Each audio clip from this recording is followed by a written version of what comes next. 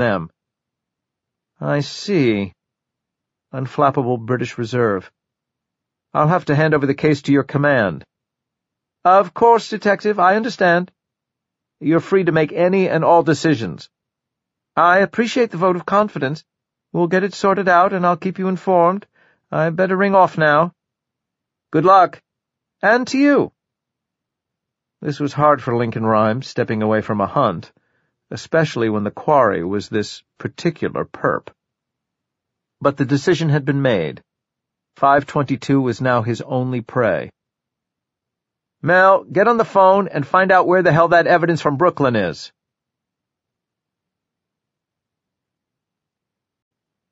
Chapter 12. Okay, this is a surprise. The Upper East Side address and the fact that Robert Jorgensen was an orthopedic surgeon had led Amelia Sachs to expect that the Henderson House residence, the address on the post-it note, would be a lot nicer than this. But it was a disgusting dive, a transient's hotel inhabited by druggies and drunks. The fly-blown lobby, filled with mismatched and moldy furniture, stank of garlic, cheap disinfectant, useless air freshener, and sour human odor. Most homeless shelters were more pleasant. Standing in the grimy doorway, she paused and turned. Still uneasy about 522's surveillance and the ease with which he'd set up the federal officers in Brooklyn, she looked carefully around the street. Nobody seemed to be paying much attention to her, but then the killer would have been nearby at DeLeon Williams' house too, and she'd missed him completely. She studied an abandoned building across the street. Was somebody gazing at her from one of the grime-covered windows? Or there, on the second floor, was a large broken window, and she was sure she saw motion in the darkness. Was it a face, or light from a hole in the roof? Sachs stepped closer and examined the building carefully, but she found no one and decided her eyes had played tricks on her. She turned back to the hotel and, breathing shallowly, stepped inside. At the front desk, she flashed her badge to the hopelessly overweight clerk. He didn't seem the least bit surprised or troubled that a cop was here. She was directed toward the elevator.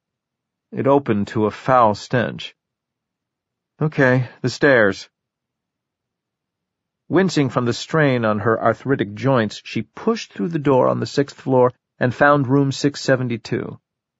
She knocked, then stepped aside. Police? Mr. Jorgensen, please open the door. She didn't know what connection this man might have to the killer, so her hand hovered near the grip of her Glock, a fine weapon, as dependable as the sun. No answer, but she believed she heard the sound of the metal cover of the peephole. Police, she repeated. Put your ID under the door. She did. A pause, then several chains were undone, and a deadbolt. The door opened a short way, but was stopped by a security bar. The gap was bigger than that left by a chain, but not large enough for someone to get through. The head of a middle-aged man appeared.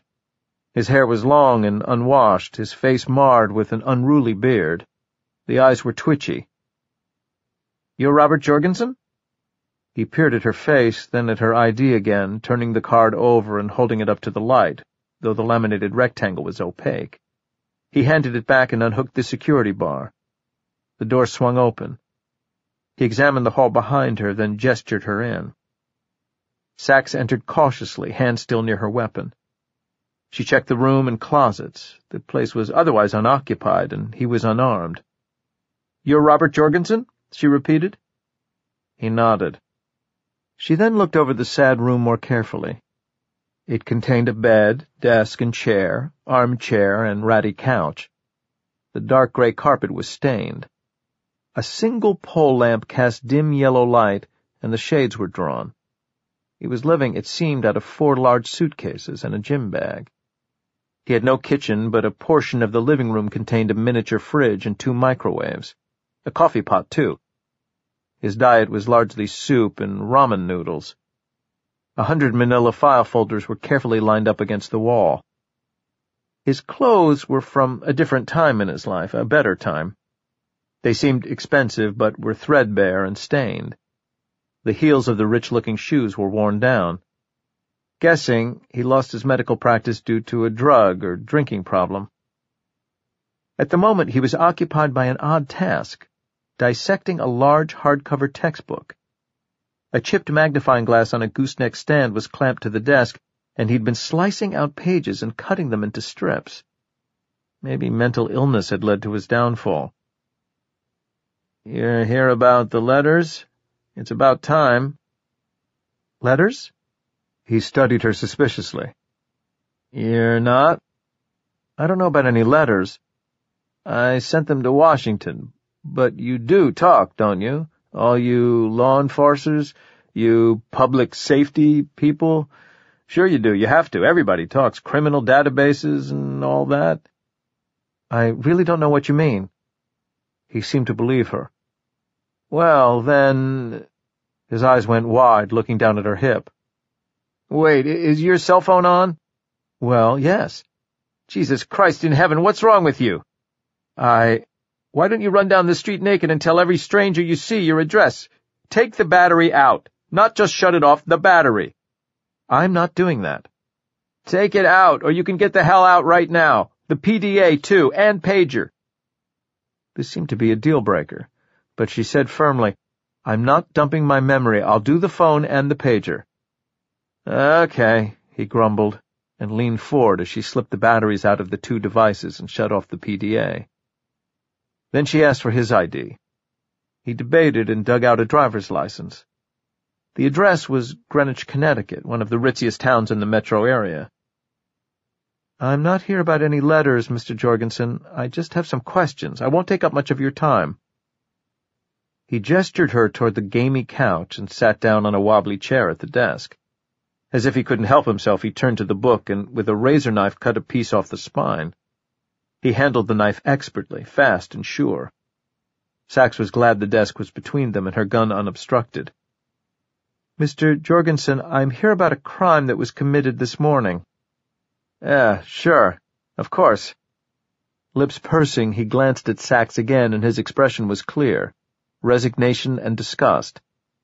"And what was I supposed to have done this time?" "This time?" "The crime was a rape and murder, but we know you weren't involved. You were here." A cruel grin. Keeping track of me. Sure." Then a grimace. "Damn it." This was in response to something he found or didn't find in the bit of book spine he was dissecting. He tossed it into the trash. Sachs noticed half-open garbage bags containing remnants of clothes, books, newspapers, and small boxes that had also been cut apart. And she glanced into the larger microwave and saw that it contained a book. Germ-phobic, she supposed. He noticed her gaze. "Microwaving's the best way to destroy them." "Bacteria? Viruses?" He laughed at the question as if she were joking. He nodded at the volume in front of him. "But sometimes they're really hard to find. You have to, though. You need to see what the enemy looks like."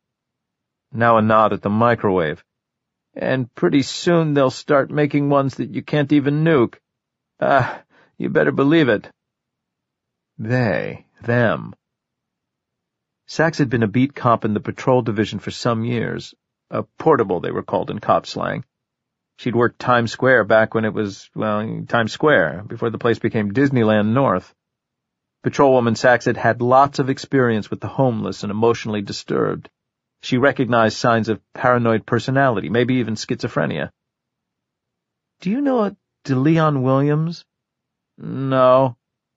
She offered the names of the other victims and fall guys, including Rhymes' cousin.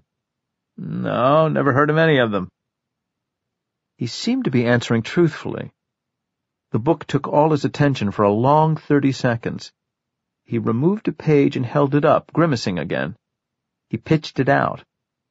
"Mr. Jorgensen, this room number was found on a note near the crime scene today." The hand with the knife froze.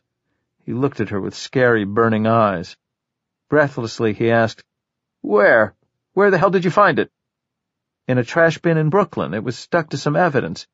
It's possible this killer discarded it." In a ghastly whisper, he asked, "You have a name? What does he look like? Tell me." He half rose and his face grew bright red. His lips trembled. "Take it easy, Mr. Jorgensen. Calm down. We're not positive he's the one who left the note. Oh, he's the one. You bet he is. He leaned forward. You have a name? No. Tell me, damn it, do something for me for a change, not to me. She said firmly, If I can help you, I will, but you have to stay calm. Who are you talking about? He dropped the knife and sat back, shoulders slumped. A bitter smile spread across his face. Who? Why, God, of course. God? And I'm Job. You know Job? The innocent man God tormented? All the trials he inflicted? That's nothing compared to what I've been through. Oh, it's him. He found out where I am now and wrote it down on that note of yours. I thought I'd escaped, but he's got me again. Sachs thought she saw tears. She asked, What's this all about? Please, tell me. Jorgensen rubbed his face. Okay. A few years ago I was a practicing doctor, lived in Connecticut. Had a wife and 2 wonderful children, money in the bank, retirement plan, vacation house. A comfortable life, I was happy. But then a strange thing happened. No big deal, not at first. I applied for a new credit card to get miles in my frequent flyer program. I was making $300,000 a year. I'd never missed a credit card or mortgage payment in my life, but I was rejected. Some mistake, I thought, but the company said that I was a credit risk since I'd moved 3 times in the past 6 months. Only I hadn't moved at all. Somebody had gotten my name, Social Security number, and credit information and rented apartments as me. Then he defaulted on the rent, but not before he'd bought nearly $100,000 worth of merchandise and had it delivered to those addresses. Identity theft? Oh, the motherlode of identity theft. God opened credit cards in my name, ran up huge bills, had the statements sent to different addresses, never paid them, of course. As soon as I'd get one straightened out, he'd do something else, and he kept getting all this information on me. God knew everything. My mother's maiden name, her birthday, my first dog's name, my first car, all the things companies want to know for passwords. He got my phone numbers and my calling card number. He ran up a $10,000 phone bill. How? He'd call time and temperature in Moscow or Singapore or Sydney and leave the phone off the hook for hours. Why? Why? Because he's God. And I'm Job. The monster bought a house in my name. A whole house. And then defaulted on it. I only found out when a lawyer working for a collection agency tracked me down at my clinic in New York and asked about making payment arrangements for the $370,000 I owed. God also ran up $250,000 in online gambling debts. He made bogus insurance claims in my name, and my malpractice carrier dropped me. I couldn't work at my clinic without insurance, and nobody would insure me. We had to sell the house, and of course every penny went to the debt quote I had run up, which was by then about $2 million. $2 million?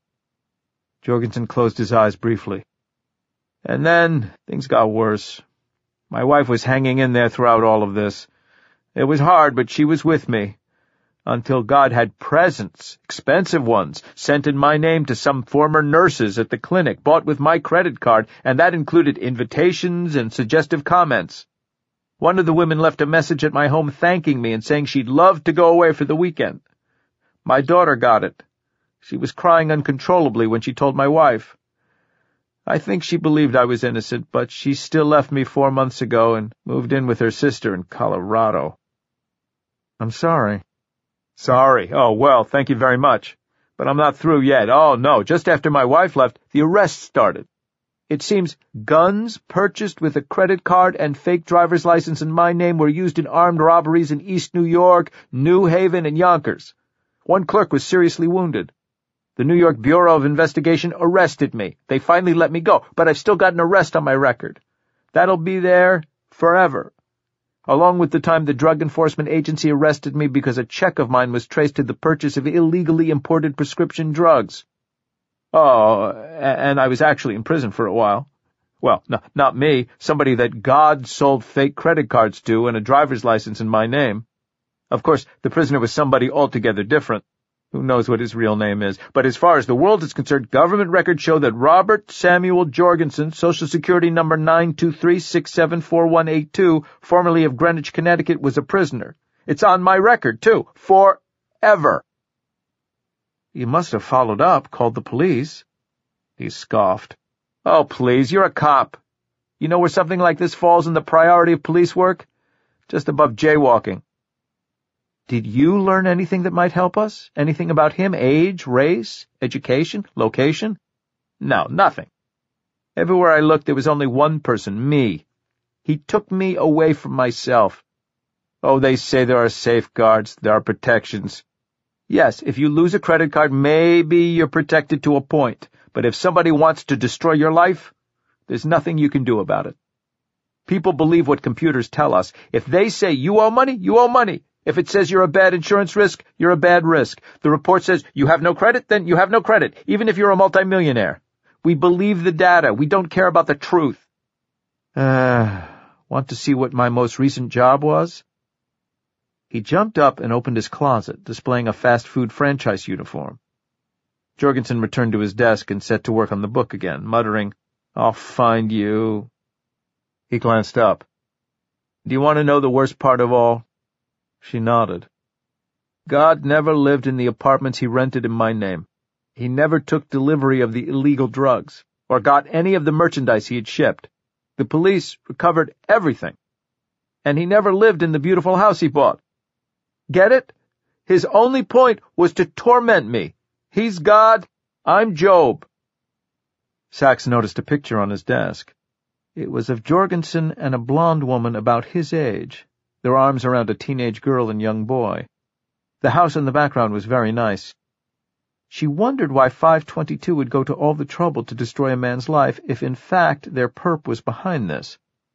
Was he testing out techniques to use to get close to victims and to implicate fall guys? Was Robert Jorgensen a guinea pig? Or was 522 a cruel sociopath?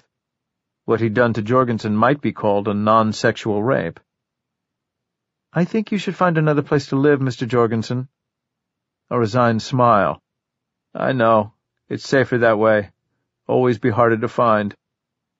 Sachs thought to herself of an expression her father had used. She thought it described her own life view pretty well. "When you move, they can't get you."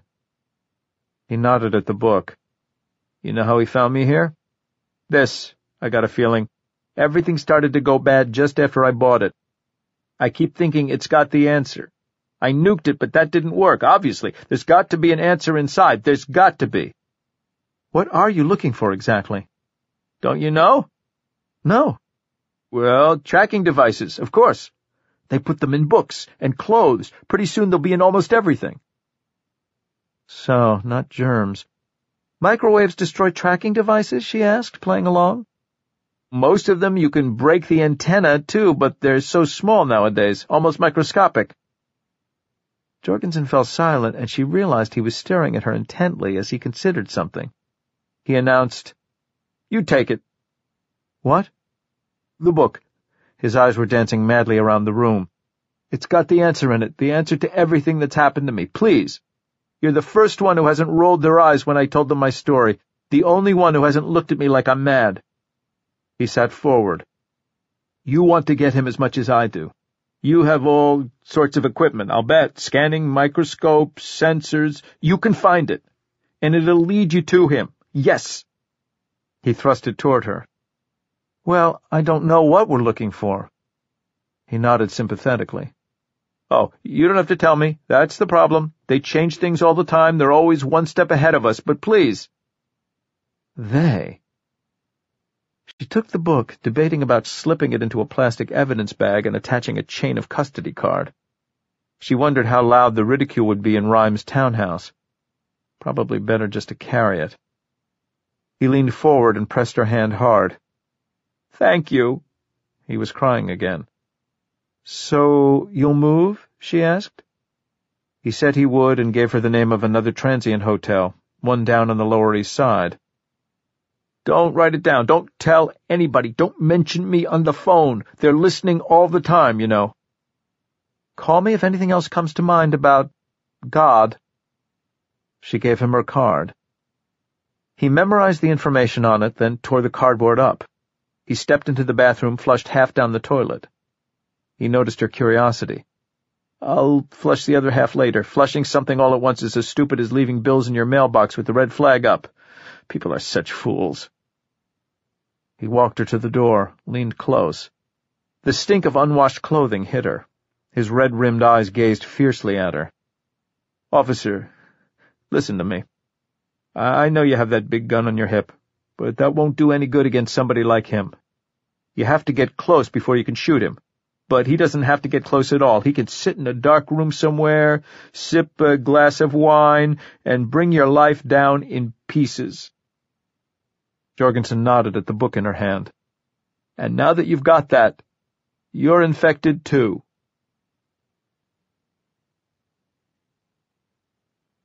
Chapter 13. I've been checking the news. There are so many efficient ways to get information nowadays, and I've heard nothing about any red-headed police officers gunned down by fellow law enforcers in Brooklyn. But at the least they're afraid. They'd be edgy now. Good. Why should I be the only one? As I walk, I reflect. How did this happen? How could it possibly have happened? This isn't good. This isn't good. This. They seemed to know exactly what I was doing, who my victim was, and that I was on the way to De Leon 6832's house at just that moment. How? Running through the data, permutating them, analyzing them. No, I can't understand how they did it. Not yet. I have to think some more. I don't have enough information. How can I draw conclusions if I don't have the data? How? Slow down, I tell myself. When 16s walk quickly, they shed data, revealing all sorts of information, at least to those who are smart, who can make good deductions.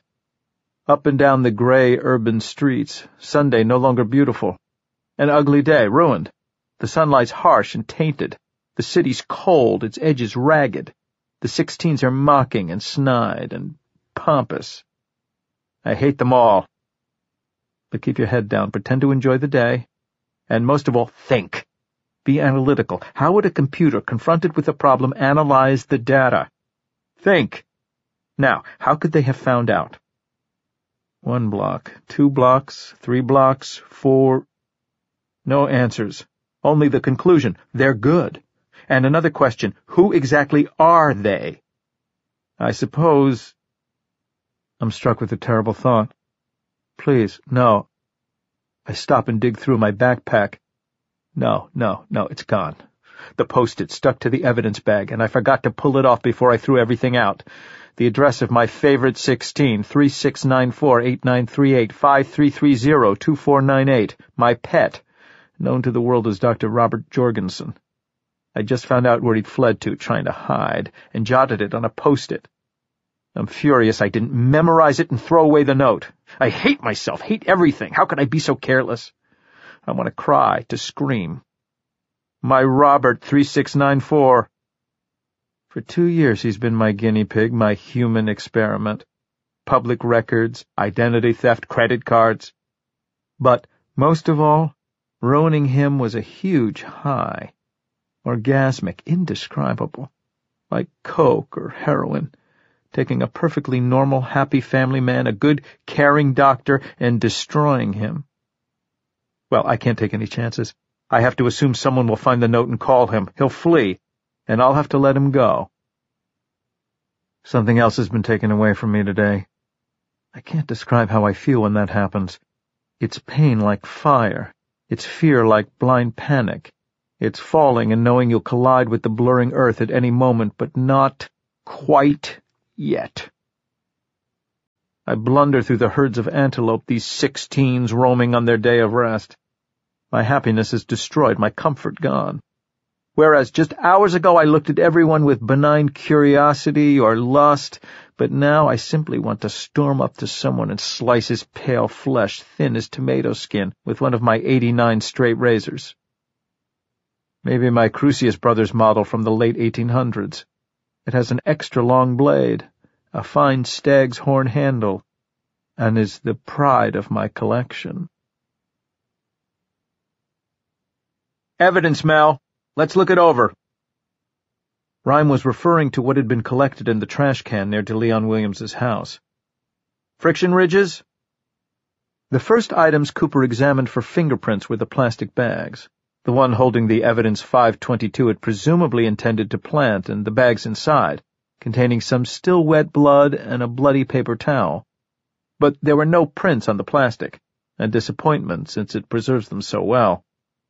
Often they're visible, not latent, and can be observed without any special chemicals or lighting. Cooper did find indications that the unsub had touched the bags with cotton gloves, the sort experienced criminals prefer to latex gloves, which retain the perp's prints inside the fingers very efficiently. Using various sprays and alternative light sources, Mel Cooper examined the rest of the items and found no prints on these either. Rime realized that this case, like the others he suspected 522 was behind, was different from most in that it presented two categories of evidence. First, false evidence that the killer intended to plant to implicate DeLeon Williams. He'd undoubtedly made sure that none of this would lead back to himself personally. Second, real evidence that he'd left accidentally and that could very well lead to his home, such as the tobacco and the doll's hair. The bloody paper towel and wet blood were in the first category, intended to be left. Similarly, the duct tape, meant to be slipped into Williams's garage or car, would undoubtedly match strips used to gag or bind Myra Weinberg, but it would have been kept carefully protected from 522's dwelling so it didn't pick up any trace. The size 13 short-track running shoe probably wasn't going to be stashed at Williams's house, but it was still planted evidence in the sense that 522 had undoubtedly used it to leave a print of a shoe similar to one of Williams's. Mel Cooper tested the shoe anyway, and found some trace, beer on the tread. According to the database of fermented beverage ingredients created for the NYPD by Rime years ago, it was most likely Miller brand. That could be in either category, planted or real.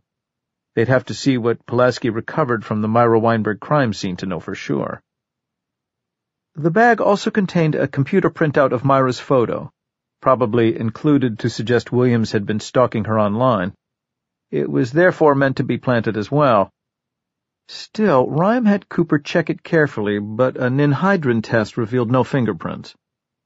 Microscopic and chemical analyses revealed generic, untraceable paper, printed with Hewlett-Packard laser toner, also untraceable beyond the brand name.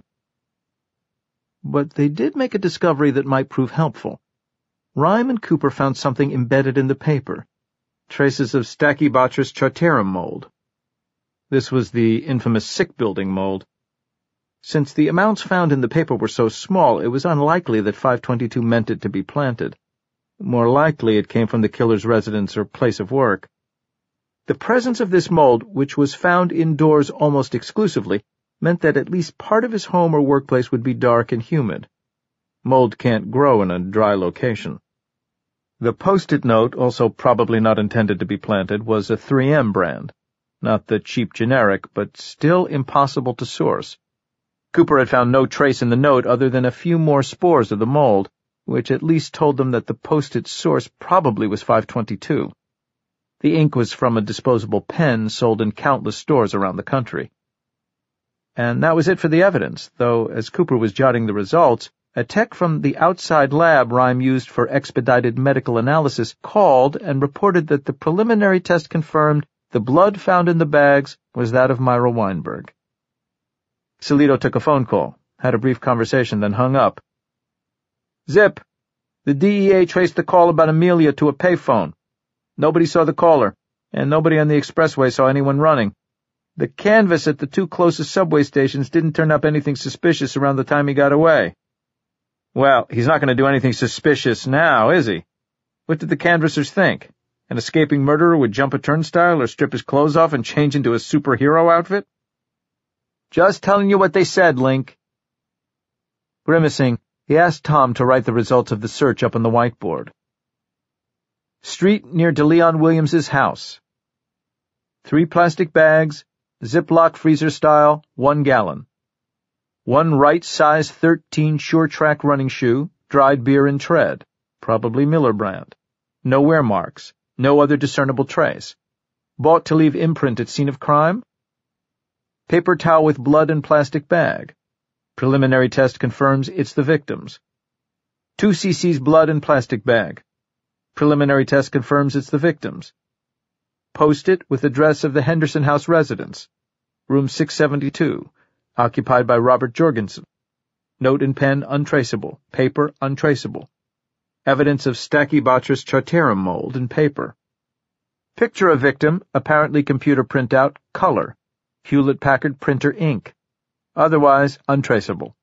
Paper untraceable. Evidence of Stachybotrys chartarum mold in paper. Duct tape, Home Depot house brand, not traceable to particular location. No friction ridge prints. The doorbell rang, and Ron Pulaski walked briskly into the room, carrying 2 milk crates containing plastic bags, evidence from the scene where Myra Weinberg had been killed. Rhyme noted immediately that his expression had changed. His face was still. Pulaski often cringed or seemed perplexed or occasionally looked proud. He even blushed. But now his eyes seemed hollow, not at all like the determined gaze of earlier. He glanced at Rhyme with a nod, walked sullenly to the examination tables, handed off the evidence to Cooper, and gave him the chain of custody cards, which the tech signed. The rookie stepped back, looking over the whiteboard chart Tom had created. Hands in his jeans pockets, Hawaiian shirt untucked, he wasn't seeing a single word. "You all right, Pulaski?" "Sure." "You don't look all right," Solito said. "Nah, it's nothing." But that wasn't true. Something about running his first solo homicide scene had upset him. Finally he said, "She was just lying there, face up, staring at the ceiling. It's like she was alive and looking for something. Frowning, kind of curious. I guess I expected her to be covered up." "Yeah, well, you know we don't do that," Solito muttered. Pulaski looked out the window. "The thing is... Okay, it's crazy. It's just she looked a little like Jenny," his wife. "Kinda weird." Lincoln Rhyme and Amelia Sachs were similar in many ways when it came to their work. They felt you needed to summon empathy in searching crime scenes, which allowed you to feel what the perp and the victim experienced. This helped to better understand the scene and find evidence you otherwise might not. Those who had this skill, as harrowing as its consequences might be, were masters at walking the grid. But Rhyme and Sachs differed in one important aspect. Sachs believed it was important never to become numb to the horror of crime.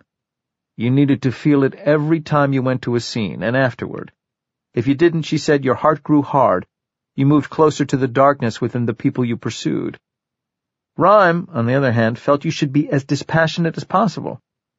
Only by coldly putting aside the tragedy could you be the best police officer you could, and more efficiently stop future tragedies from occurring. "It's not a human being anymore," he'd lectured his new recruits. "It's a source of evidence, and a damn good one." Pulaski had the potential to be more like Rhyme, the criminalist believed, but at this early stage of his career, he fell into Amelia Sachs's camp. Rhyme felt for the young man now, but they had a case to solve. At home tonight, Pulaski could hold his wife close and silently mourn the death of the woman she resembled. He asked gruffly, "You with us, Pulaski?" "Yes, sir, I'm fine." Not exactly, but Rhyme had made his point. "You processed the body?" A nod. "I was there with the ME's tour doctor. We did it together. I made sure he wore rubber bands on his booties." To avoid confusion when it came to footprints, Rhyme had a policy of his crime scene searchers putting rubber bands around their feet, even when they were in the hooded plastic jumpsuits worn to prevent contamination from their own hair, skin cells, and other trace. "Good." Rhyme then glanced eagerly at the milk crates. "Let's get going. We ruined one plan of his. Maybe he's mad about it and is out targeting somebody else. Maybe he's buying a ticket to Mexico. Either way, I want to move fast." The young cop flipped open his notebook. Tom, come on in here." "Tom, where the hell are you?" "Oh, sure, Lincoln," said the aide with a cheerful smile, walking into the room. "Always happy to drop everything in the face of such polite requests." "We need you again, another chart." "Do you?" "Please." "You don't mean it." "Tom." "All right." Myra Weinberg homicide scene. The aide wrote the heading and stood ready with the marker as Rhyme asked, "Now, Pulaski, I understand it wasn't her apartment?" "That's right, sir. A couple owned it. They're on vacation on a cruise ship. I managed to get through to them. They'd never heard of Myra Weinberg. Man, you should have heard them. They were way upset. They didn't have any idea who it might have been. And to get in, he broke the lock. So he knew it was empty, and there was no alarm, Cooper said. Interesting. What do you think? Salito was shaking his head. He just picked it for location? It was real deserted around there, Pulaski put in. And what was she doing, do you think? I found her bike outside. She had a kryptonite key in her pocket and it fit. Biking. Could be that he checked out her route and knew she'd be by there at a certain time. And somehow he knew the couple were going to be away so he wouldn't have any disturbances. Okay, Rookie, run through what you found. Tom, if you would be so kind as to write this down. You're trying too hard. Ha! Cause of death? Rhyme asked Pulaski. I told the doctor to have the medical examiner expedite the autopsy results. Salito laughed gruffly. And what did he say to that? Something like, yeah, right, and a couple other things, too. You need a bit more starch in your collar before you can make requests like that, but I appreciate the effort. What was the preliminary? He looked over his notes. Suffered several blows to the head. To subdue her, the ME thought. The young officer paused, perhaps recalling his own similar injury a few years ago. He continued. Cause of death was strangulation. There were petechiae in the eyes and inside the eyelids, pinpoint hemorrhages. I know what they are, Rookie. Oh, sure, right. And venous distension in the scalp and face. This is the probable murder weapon. He held up a bag containing a length of rope about 4 feet long. Mal? Cooper took the rope and carefully opened it over a large sheet of clean newsprint, dusting to dislodge trace. He then examined what he'd found and took a few samples of the fibers. What? Rhyme asked impatiently. Checking. The Rookie took refuge in his notes again. As far as the rape, it was vaginal and anal. Post-mortem, the tour doctor thought. Posing in the body? No, but one thing I noticed, Detective, Pulaski said. All her fingernails were long, except one. It was cut really short. Blood? Yes, it was cut right down to the quick. He hesitated. Probably pre-mortem.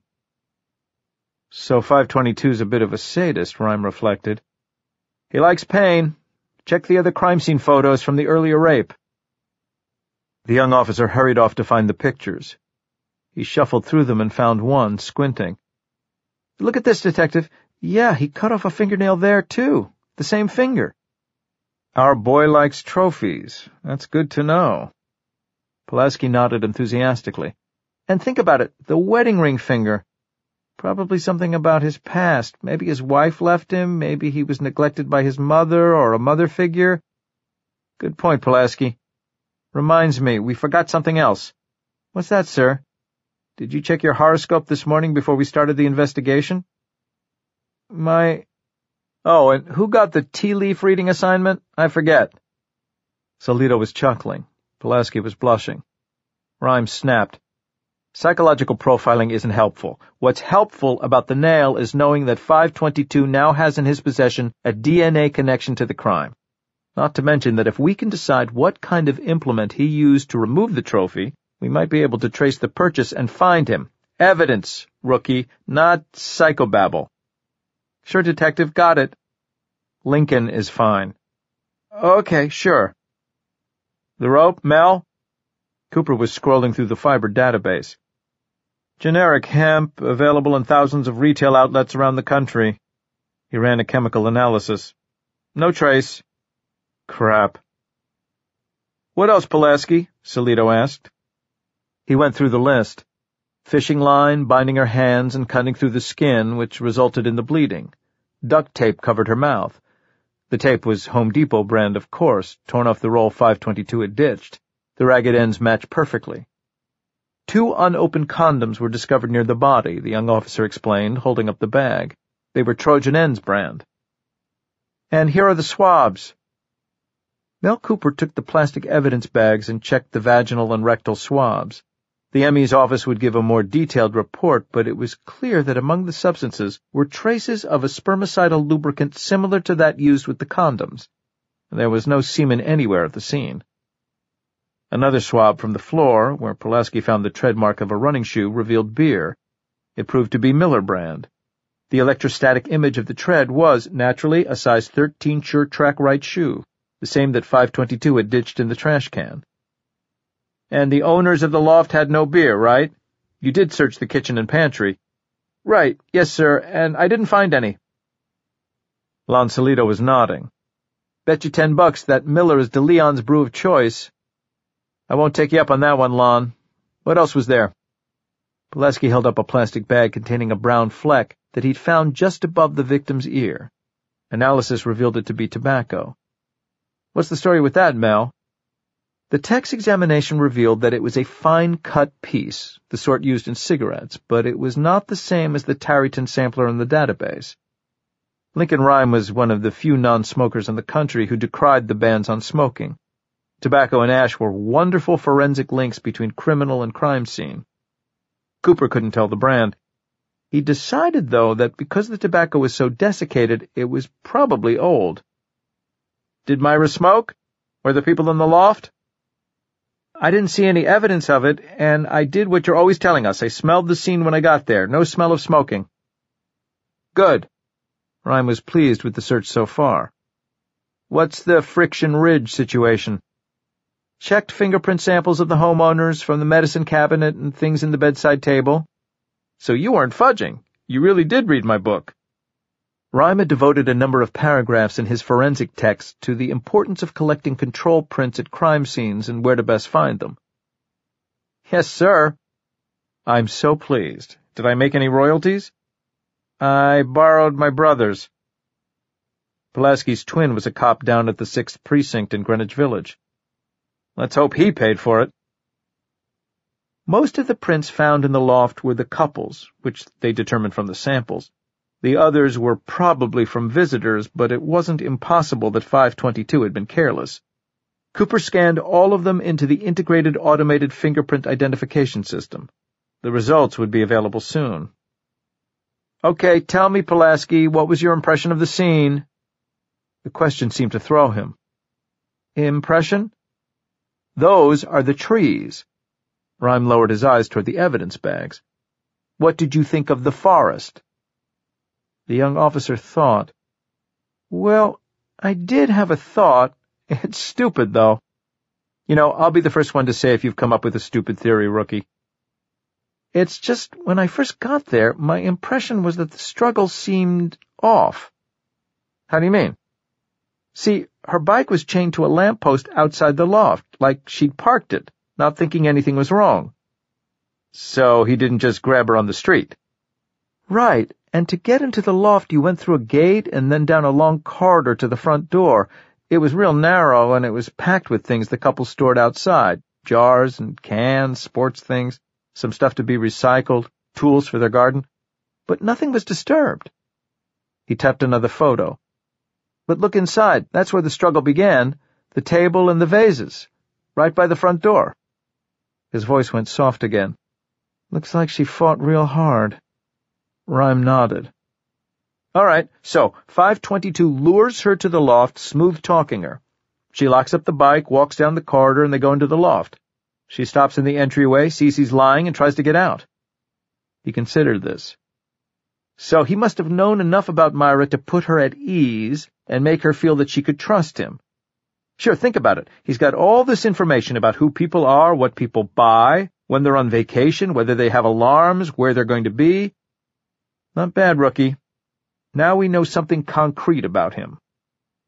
Pulaski struggled to keep a smile off his face. Cooper's computer dinged. He read the screen. No hints on the prints. 0. Rhyme shrugged, not surprised. I'm interested in this idea that he knows so much. Somebody give DeLeon Williams a call. Was 522 right about all the evidence? Solito's brief conversation revealed that, yes, Williams wore size 13 sure-track shoes. He regularly bought Trojan Ends brand condoms. He had 40-pound fishing line. He drank Miller beer. and he'd recently been to Home Depot for duct tape and hemp rope to use as a tie-down. Looking at the evidence chart of the earlier rape, Rhyme noted that the condoms used by 522 in that crime were Durex. The killer had used those because Joseph Knightley bought that brand. On the speakerphone he asked Williams, "Is one of your shoes missing?" "No." Solito said, "So he bought a pair. Same type, same size as you've got. How'd he know that? Have you seen anybody on your property recently, maybe in your garage, going through your car or trash? Or have you had a break-in recently?" "No, we sure haven't. I'm out of work here and most days taking care of the house. I'd know, and it's not the best neighborhood in the world. We've got an alarm. We always put it on." Rhyme thanked him, and they disconnected. He stretched his head back and gazed at the chart as he dictated to Tom what to write. Myra Weinberg crime scene. COD, strangulation. Awaiting final medical examiner report. No mutilation or arranging of body, but ring fingernail, left hand, was cut short. Possible trophy. Pre-mortem most likely. Condom lubricant from Trojan ends. Unopened condoms, 2, Trojan ends. No used condoms or body fluids. Traces of Miller beer on floor. Source other than crime scene. Fishing line, 40-pound monofilament, generic brand. 4-foot length of brown hemp rope, MW. Duct tape on mouth. Tobacco flake, old, from unidentified brand. Footprint, short-track man's running shoe, size 13. No fingerprints.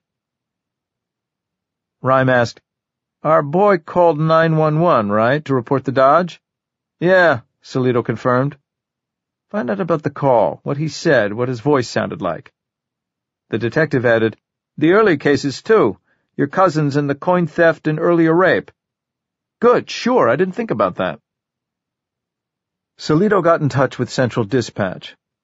911 calls are recorded and kept for varying periods of time. He requested the information. 10 minutes later, he received a callback. The 911 reports from Arthur's case and today's murder were still in the system, the dispatch supervisor reported, and had been sent to Cooper's email address as WAV files. The earlier cases had been sent to archives on CD. It could take days to find them, but an assistant had sent in a request for them. When the audio files arrived, Cooper opened and played them. They were of a male voice telling the police to hurry to an address where he'd heard screaming. He described the getaway vehicles. The voices sounded identical. "Voice print?" Cooper asked. "If we get a suspect, we can compare it." Voice prints were more highly regarded in the forensic world than lie detectors, and were admissible in some courts, depending on the judge. But Rhyme shook his head. "Listen to it. He's talking through a box, can't you tell?" A box is a device that disguises a caller's voice. It doesn't produce a weird Darth Vader sound. The timbre is normal, if a little hollow. Many directory assistants and customer service operations use them to make employees' voices uniform. It was then that the door opened and Amelia Sachs strode into the parlor, carrying a large object under her arm. Rhyme couldn't tell what it was. She nodded, then gazed at the evidence chart, saying to Pulaski, "Looks like a good job." "Thanks." Rhyme noted that what she held was a book. It seemed half disassembled. "What the hell is that?" "A present from our doctor friend, Robert Jorgensen." "What is it, evidence?" "Hard to say. It was really an odd experience talking to him." "What do you mean by odd, Amelia?" Solito asked. "Think Bat Boy, Elvis, and aliens behind the Kennedy assassination. That sort of odd." Pulaski exhaled a fast laugh, drawing a withering look from Lincoln Rhyme.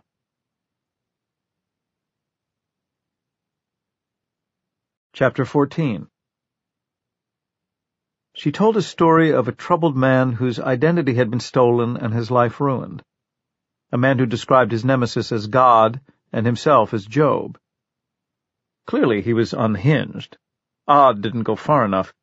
Yet if even partly true, his story was moving and hard to listen to.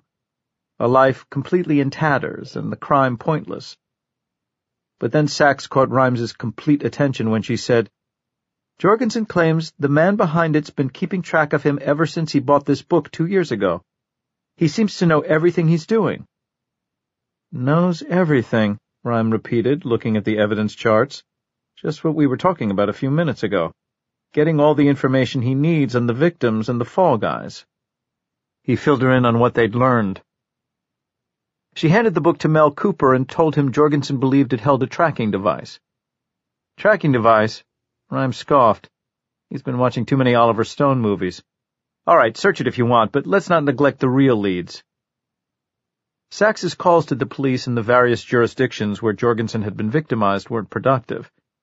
Yes, there'd been identity theft, no question. But, one cop in Florida asked, you know how much of this goes on? We find a fake residence and raid it, but by the time we get there, it's empty. They've taken all the merch they'd charged to the Vic's account and headed off to Texas or Montana. Most of them had heard of Jorgensen. He sure writes a lot of letters, and were sympathetic. But none had any specific leads to an individual or gang who might have been behind the crimes, and they couldn't devote nearly enough time to the cases as they would have liked. We could have another 100 people on staff and still not be able to make any headway. After she'd hung up, Sachs explained that since 522 knew Jorgensen's address, she told the residence hotel clerk to let her know immediately if anyone called or came around asking about him. If the clerk agreed, Sachs would neglect to bring up the residence hotel with the city's building inspection office. Nicely done, Rhyme said. You knew there were violations? Not until he agreed at, about the speed of light. Sachs walked to the evidence that Pulaski had gotten from the loft near Soho, looking it over. Any thoughts, Amelia? Salito asked. She stood staring at the boards, one fingernail taking on another as she tried to make sense out of the disparate collection of clues. Where'd you get this? She picked up the bag containing the printout of Myra Weinberg's face, looking sweet and amused, her eyes on the camera that had snapped her picture. We should find out. Good point. Rhyme hadn't considered the source of the picture, merely that 522 had downloaded it from a website somewhere. He'd been more interested in the paper as a source of clues. In the photo, Myra Weinberg was standing beside a flowering tree, gazing back at the camera, a smile on her face. She was holding a pink drink in a martini glass. Rhyme noticed Pulaski gazing at the picture too, his eyes troubled again. The thing is, she looked a little like Jenny.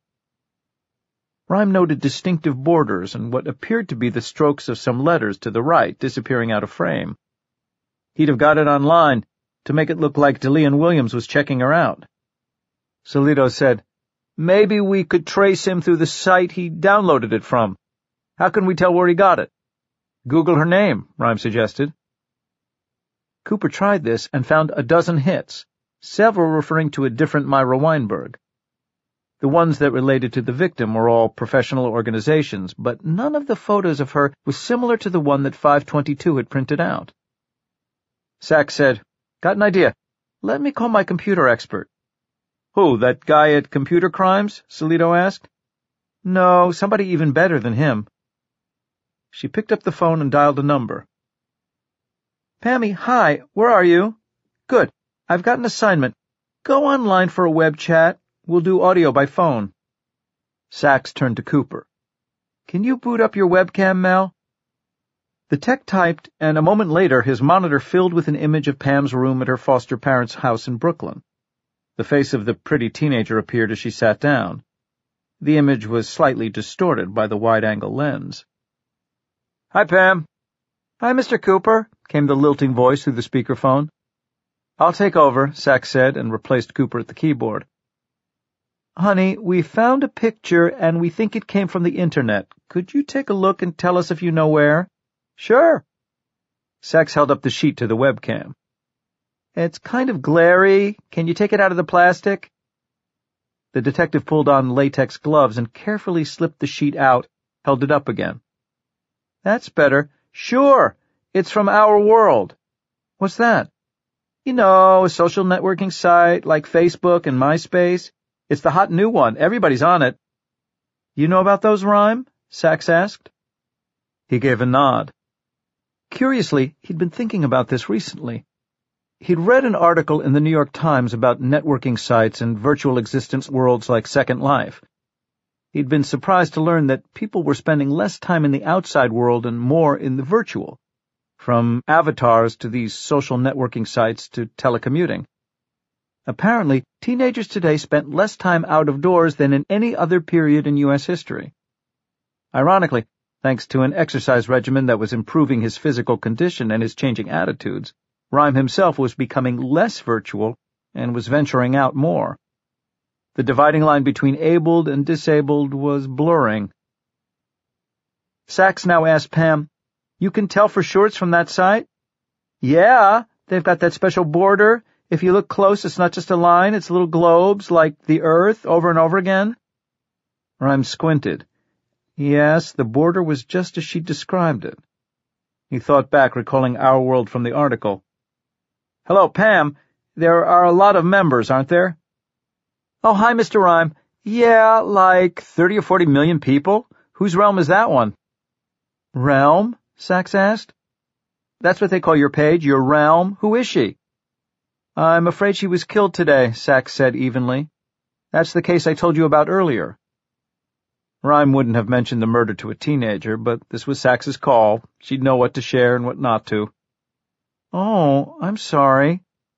Pam was sympathetic, but not shocked or dismayed by the hard truth. Rhyme asked, "Pam, can anybody log on and get into your realm?" "Well, you're supposed to join, but if you don't want to post anything or host your own realm, you can crack in just to look around." "So you'd say that the man who printed this out knows computers?" "Yeah, he'd have to, I guess, only he didn't print it out." "What?" "You can't print or download anything, even with the print screen command. There's a filter on the system to prevent stalkers, you know, and you can't crack it. It's like what protects copyrighted books online." "Then how did he get the picture?" Rhyme asked. Pam laughed. "Oh, he probably did what we all do at school if we want a shot of a cute guy or some weird goth chick. We just take a picture of the screen with a digital camera. Everybody does that." "Sure," Rhyme said, shaking his head. "Never occurred to me." "Oh, don't worry, Mr. Rhyme," the girl said. "A lot of times people miss the obvious answer." Sachs glanced at Rhyme, who smiled at the girl's reassurance. "Okay, Pam, thanks. I'll see you later." "Bye." Let's fill in the portrait of our friend. Sachs picked up the marker and stepped to the whiteboard. Unsub 522 profile. Male. Possibly smokes or works with someone who does or near source of tobacco. Has children or works near them or near source of toys. Interest in art, coins. Probably white or light-skinned ethnic. Medium build. Strong, able to strangle victims. Access to voice disguise equipment. Possibly computer literate, knows Our World, other social networking sites. Takes trophies from victims. Sadist. Portion of residence workplace dark and moist. Non-planted evidence. Dust. Old cardboard. Hair from doll, BASF B35 nylon 6. Tobacco from Tareyton cigarettes. Old tobacco not Tareyton but brand unknown. Evidence of Stachybotrys chartarum mold. Rhyme was looking over the details when he heard Mel Cooper laugh. "Well, well, well. What? This is interesting. Be specific. I don't need interesting. I need facts." "It's still interesting." The lab man had been shining a bright light on the slit-open spine of Robert Jorgensen's book. "You were thinking the doctor was crazy, talking about tracking devices? Well, guess what? Oliver Stone may have a movie here. There is something implanted in it, in the spine tape." "Really?" Sachs said, shaking her head. "I thought he was nuts." "Let me see," Rhyme said, his curiosity piqued and skepticism on temporary hold. Cooper moved a small high-definition camera closer to the examining table and hit the book with an infrared light. It revealed underneath the tape a tiny rectangle of crisscrossed lines. "Take it out," Rhyme said. Carefully, Cooper slit the spine tape and removed what appeared to be an inch-long piece of plasticized paper printed with what looked like computer circuit lines. Also, a series of numbers and the manufacturer's name, DMS Incorporated. Solito asked, "The hell is it? Really a tracking device?" I don't see how. There's no battery or power source that I can find, Cooper said. Mel, look up the company. A fast business search revealed it was Data Management Systems, based outside Boston. He read a description of the outfit, one division of which manufactured these little devices known as RFID tags, for radio frequency identification. I've heard about those, Pulaski said. It was on CNN? Oh, the definitive source for forensic knowledge, Rhymes said cynically. No, that's CSI, Salito said, drawing another aborted laugh from Ron Pulaski. Sachs asked, What does it do? This is interesting. Again, interesting. Essentially, it's a programmable chip that can be read by a radio scanner. They don't need a battery, the antenna picks up the radio waves, and that gives them enough juice to work. Sachs said, Jorgensen was talking about breaking off antennas to disable them. He also said you could destroy some of them in a microwave, but that one, she gestured, he couldn't nuke. Or so he said. Cooper continued. They're used for inventory control by manufacturers and retailers. In the next few years, nearly every product sold in the U.S. will have its own RFID tag. Some major retailers already require them before they'll stock a product line. Sachs laughed. That's just what Jorgensen was telling me. Maybe he wasn't as National Enquirer as I thought. Every product? Rhyme asked. Yep. So stores know where the stuff in inventory is, how much stock they have, what's selling faster than other things, when to restock the shelves, when to reorder. They're also used for baggage handling by airlines so they know where your luggage is without having to visually scan the barcode. And they're used in credit cards, driver's license, employee IDs. They're called smart cards then. Jorgensen wanted to see my department ID. He looked it over real carefully. Maybe that's what he was interested in. They're all over the place, Cooper continued. In those discount cards you use in grocery stores and frequent flyer cards and toll booth smart pass transponders. Sachs nodded at the evidence boards. Think about it, Rhyme. Jorgensen was talking about this man he called God knowing all about his life.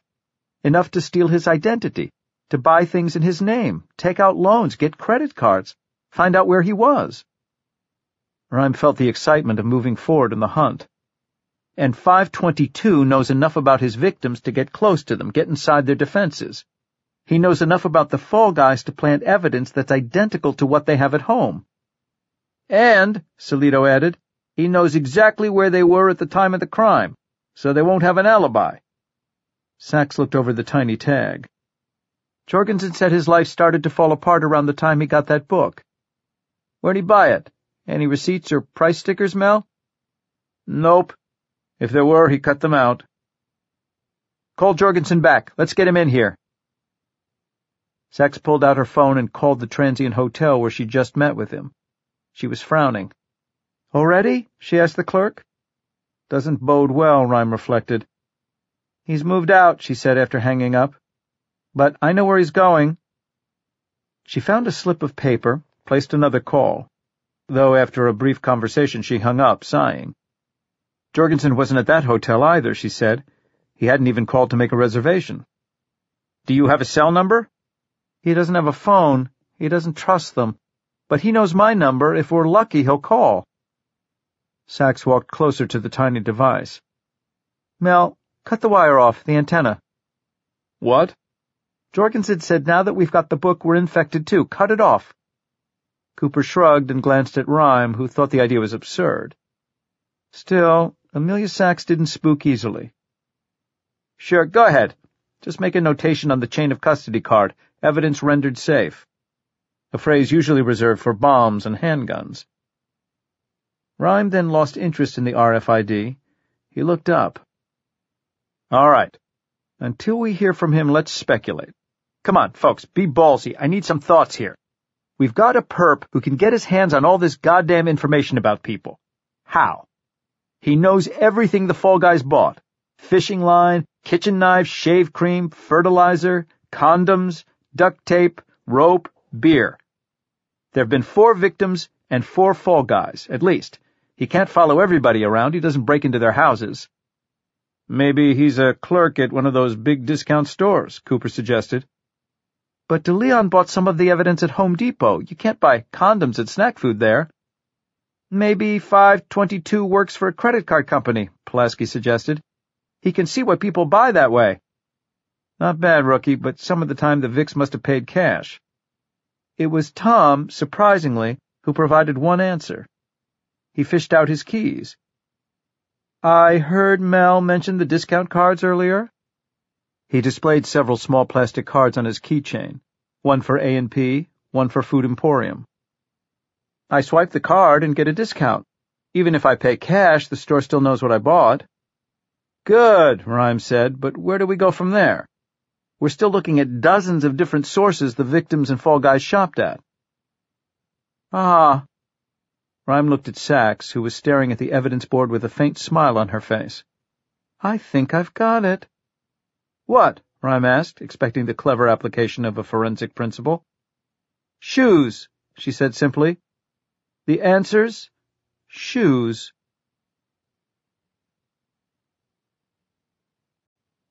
Chapter 15. It's not just about knowing generally what people buy, Sachs explained. It's knowing the specifics about all the Vicks and the Fall Guys. Look at 3 of the crimes. Your cousin's case, the Myra Weinberg case, and the coin theft. 522 not only knew the kind of shoe the Fall Guys wore, he knew the sizes. Rhyme said, Good. Let's find out where DeLeon Williams and Arthur buy their footwear. A fast call to Judy Rhyme and one to Williams revealed that the shoes were bought mail order. One through a catalog, one through a website, but both directly from the companies. All right, Rhyme said, pick one, give them a call, and find out how the shoe business works. Flip a coin. Short Track won, and it took only 4 phone calls to reach somebody connected with the company, the president and CEO, no less. Water was sounding in the background, splashing, children laughing, as the man asked uncertainly, A crime? Nothing to do with you directly, Rhyme reassured him. One of your products is evidence. But not like that guy who tried to blow up the airplane with a bomb in his shoe? He stopped talking, as if even bringing this up was a breach of national security. Rhyme explained the situation. The killer's getting personal information about the victims, including specifics about Sure Track shoes, as well as his cousin's Altons and the other Fall Guys' Bass Walkers. Do you sell through retail locations? No, only online. Do you share information with your competitors, information about customers? A hesitation. Hello? Rhyme asked the silence. Oh, we can't share information. That would be an antitrust violation. Well, how could somebody have gotten access to information about customers of Sure Track shoes? That's a complicated situation. Rhyme grimaced. Sachs said, Sir, the man we're after is a killer and rapist. Do you have any thoughts about how he could have learned about your customers? Not really. Lon Solito barked. Then we'll get a warrant and take your records apart line by line. Not the subtle way Rhyme would have handled it, but the sledgehammer approach worked just fine. The man blurted, Wait, I might have an idea. Which is? Solito snapped. Maybe he... Okay, if he had information from different companies, maybe he got it from a data miner. What's that? Rhyme asked. This pause was one of surprise, it seemed. You never heard of them? Rhyme rolled his eyes. No, what are they? What it sounds like. Information service companies. They dig through data about consumers, their purchases and houses and cars, credit histories, everything about them. They analyze it and sell it, to help companies spot market trends, find new customers, target direct mail pieces, and plan advertising, things like that. Everything about them. Rhyme thought maybe we're onto something here. Do they get information from RFID chips? Sure they do. That's one of the big sources for data. What data miner does your company use? Oh, I don't know. Several of them. His voice was reticent. We really need to know, Sachs said, playing good cop to Solito's bad. We don't want anybody else to get hurt. This man is very dangerous. A sigh floated over the man's debate. Well, I suppose SSD is the main one. They're pretty big, but if you're thinking that somebody from there was involved in the crime, impossible. They're the greatest guys in the world. And there's security, there's— Where are they based? Sachs asked. Another hesitation. Come on, damn it, Rhyme thought. In New York City. 522's playground. The criminalist caught Sachs' eye. He smiled. This was looking promising. Any others in the area? No, Axicom, Experian, and Choice Point, the other big ones, aren't around here, but believe me, nobody from SSD could be involved. I swear. What does SSD stand for? Rhyme asked. Strategic Systems Datacorp. Do you have a contact there? Not anybody in particular exactly. He said this fast. Too fast. You don't? Well, there are sales reps we deal with. I can't recall their names at the moment. I could check it and find out. Who runs the company? Another pause. That would be Andrew Sterling. He's the founder and CEO. Look, I guarantee nobody there would do anything illegal. Impossible. Then Rhyme realized something. The man was scared. Not of the police, of SSD itself. What are you worried about?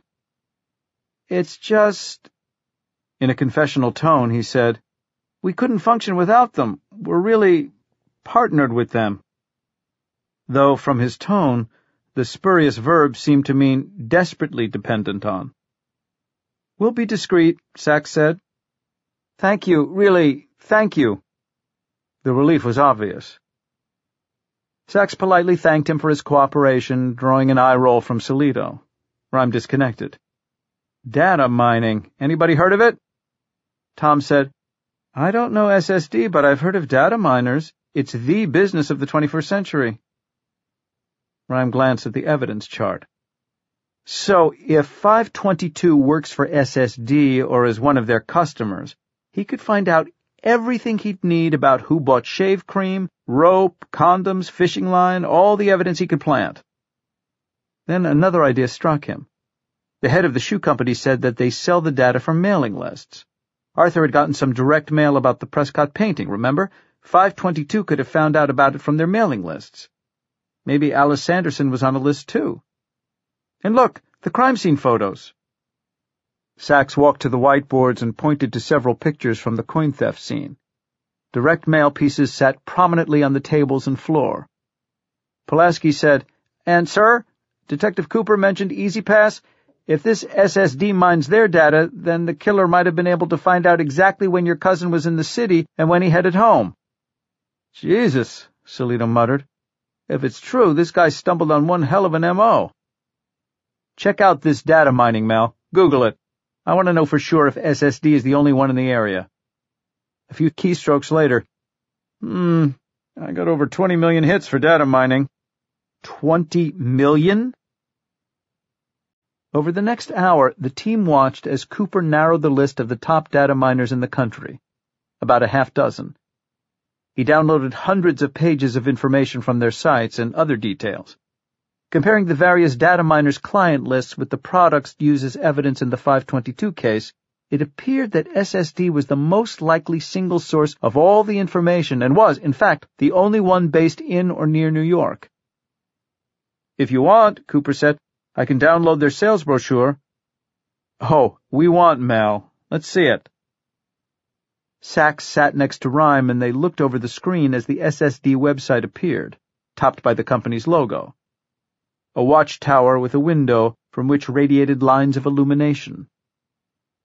Strategic Systems Datacorp. Finding your windows of opportunity. Knowledge is power. The most valuable commodity in the 21st century is information, and SSD is the #1 leader in using knowledge to handcraft your strategies, to redefine your goals, and to help you structure solutions to meet the myriad challenges you'll be facing in today's world. With more than 4,000 clients in the U.S. and abroad, SSD sets the industry standard as the preeminent knowledge service provider on Earth. The database. Inner Circle is the largest private database in the world, with key information on 280 million Americans and 130 million citizens of other countries. Inner Circle resides on our proprietary Massively Parallel Computer Array Network, MPCAN, the most powerful commercial computer system ever assembled. Inner Circle presently holds more than 500 petabytes of information. That equals trillions of pages of data, and we anticipate that soon the system will grow to an exabyte of data, an amount so vast that it would take only 5 exabytes to store the transcript of every word spoken by every human being in history. We have troves of personal and public information: telephone numbers, addresses, vehicle registration, licensing information, buying histories and preferences, travel profiles, government records, and vital statistics, credit and income histories, and much, much more. We get these data into your hands at the speed of light in a form that's easily accessible and instantly usable, uniquely tailored to your specific needs. Inner Circle grows at the rate of hundreds of thousands of entries a day. The tools. Watchtower DBM, the most comprehensive database management system in the world. Your partner in strategic planning, Watchtower helps you target your goals, extracts the most meaningful data from Inner Circle, and delivers a winning strategy directly to your desk, 24/7, via our lightning-fast and super-secure servers. Watchtower meets and exceeds the standards that SQL set years ago. Expectation predictive behavior software, based on the latest artificial intelligence and modeling technology. Manufacturers, service providers, wholesalers, and retailers. Want to know where your market is going and what your customers will want in the future? Then this is the product for you. And law enforcers, take note. With Expectation, you can predict where and when crimes will occur, and, most important, who is likely to commit them. Fort, Finding Obscure Relationships Tool, a unique and revolutionary product which analyzes millions of seemingly unrelated facts to determine connections human beings couldn't possibly discover on their own. Whether you're a commercial company wishing to know more about the marketplace, or about your competitors, or a law enforcement organization faced with a difficult criminal case, Fort will give you the edge. Consumer choice monitoring software and equipment allows you to determine consumers' accurate responses to advertising, marketing programs, and new or proposed products. Forget subjective focus group opinions. Now, through biometric monitoring, you can gather and analyze individuals' true feelings about your potential plans, often without their awareness that they're being observed. Hub Overview Information Consolidation Software. This easy-to-use product allows you to control every database within your organization, and, in appropriate circumstances, within other companies' operations as well. Safeguard Security and Identity Verification Software and Services. Whether your concerns are terrorist threats, corporate kidnapping, industrial espionage, or employee or customer theft, Safeguard assures that your facilities will remain secure, letting you concentrate on your core business. This division includes the world's leading background verification, security, and substance screening companies used by corporate and government clients throughout the world. The Safeguard division of SSD is also home to the industry leader in biometric hardware and software, BioCheck. NanoCure Medical Research Software and Services. Welcome to the world of microbiologic intelligent systems for the diagnosis and treatment of illness. Working with MDs, our nanotechnologists are crafting solutions to the common health problems facing today's populace. From monitoring genetic issues to developing injectable tags to help in detecting and curing persistent deadly illnesses, our NanoCure division is working to create a healthy society. On-trial civil litigation support systems and services. From products liability to antitrust cases, on-trial streamlines document handling and deposition and evidence control. Public Sure law enforcement support software. This is the system for the consolidation and management of criminal and allied public records stored in international, federal, state, and local databases. Through Public Sure, search results can be downloaded to offices, patrol car computers, PDAs, or cell phones within seconds of the request, helping investigators bring cases to speedy conclusions and enhancing the preparedness and security of officers in the field. EduServe, Scholastic Support Software and Services. Managing what children learn is vital in a successful society. EduServe helps school boards and teachers and facilities from K to 12 most efficiently utilize their resources and offer services that guarantee the best education per tax dollar spent. Rhyme laughed in disbelief. If 522 can get his hands on all this information, well, he's the man who knows everything. Mel Cooper said, "Okay, listen to this. I was looking at the companies that SSD owns. Guess one of them." Rhyme replied, "I'll go with whatever the hell their initials were. DMS, the maker of that RFID tag in the book, right?" "Yep, you got it." No one said anything for some moments. Rhyme noticed everyone in the room was looking at the glowing window logo of SSD on the computer screen. "So," Solito muttered, eyes on the chart, "where do we go from here?" "Surveillance?" suggested Pulaski. "That makes sense," Solito said. "I'll give S&S a call, set up some teams." Rhyme gave a cynical glance. "Surveillance at a company with what, 1,000 employees?" He shook his head, then asked, "You know Occam's razor lawn?" "Who the hell is Occam, a barber?" "A philosopher. The razor's a metaphor, cutting away unnecessary explanations for a phenomenon. His theory was that when you have multiple possibilities, the simplest is almost always the correct one." "So, what's your simple theory, Rhyme?" Staring at the brochure, the criminalist answered Sachs, "I think you and Pulaski should go pay a visit to SSD tomorrow morning." "And do what?" He gave a shrug. "Ask if anybody who works there is the killer."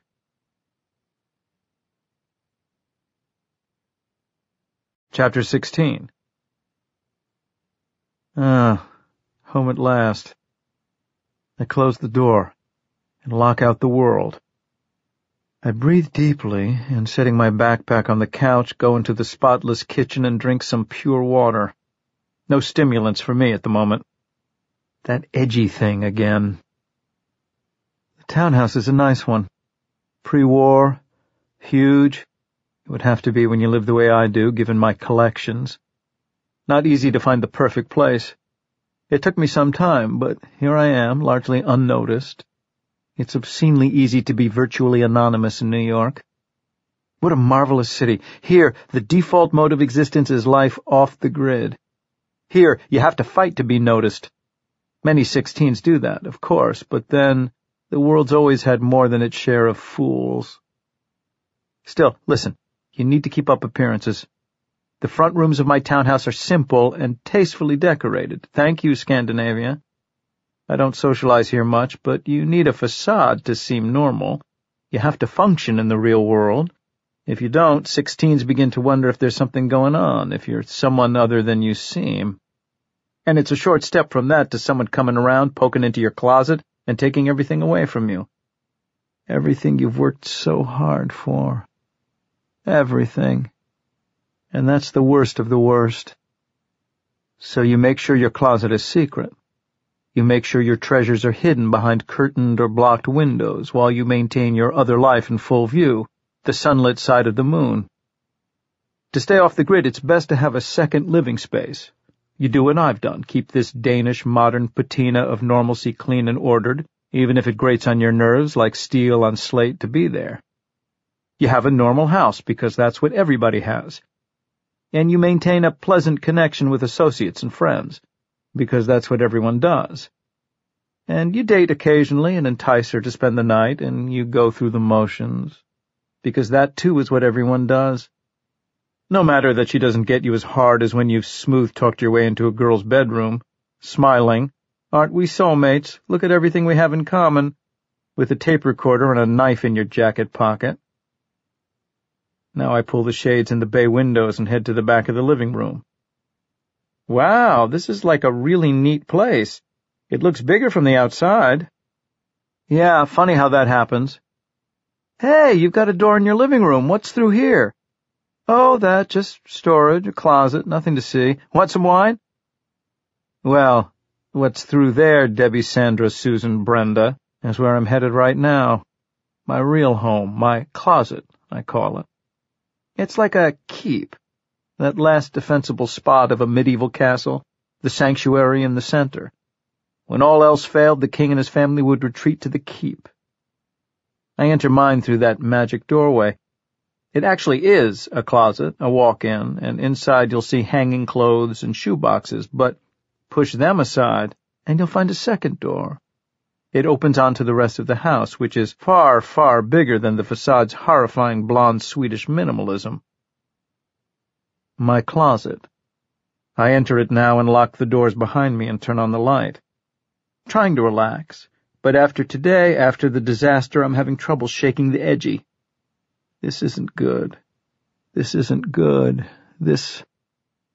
I drop into my desk chair and boot up the computer as I stare at the Prescott painting in front of me, courtesy of Alice 3895. What a touch he had. The eyes of the family members are fascinating. Prescott managed to give each one a different gaze. It's clear they're all related. The expressions are similar in that way. Yet they're also different, as if each is imagining a different aspect of life as a family. Happy, troubled, angry, mystified, controlling, controlled. It's what a family is all about, I suppose. I open the backpack and take out the treasures I've acquired today. A tin canister, a pencil set, an old cheese grater.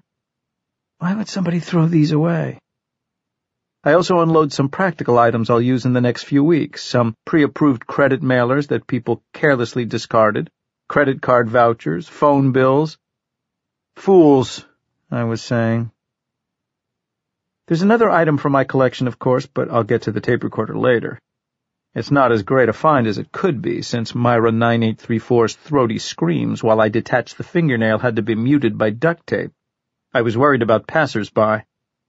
Still, everything in the collection can't be a crown jewel. You need the mundane to make the special soar.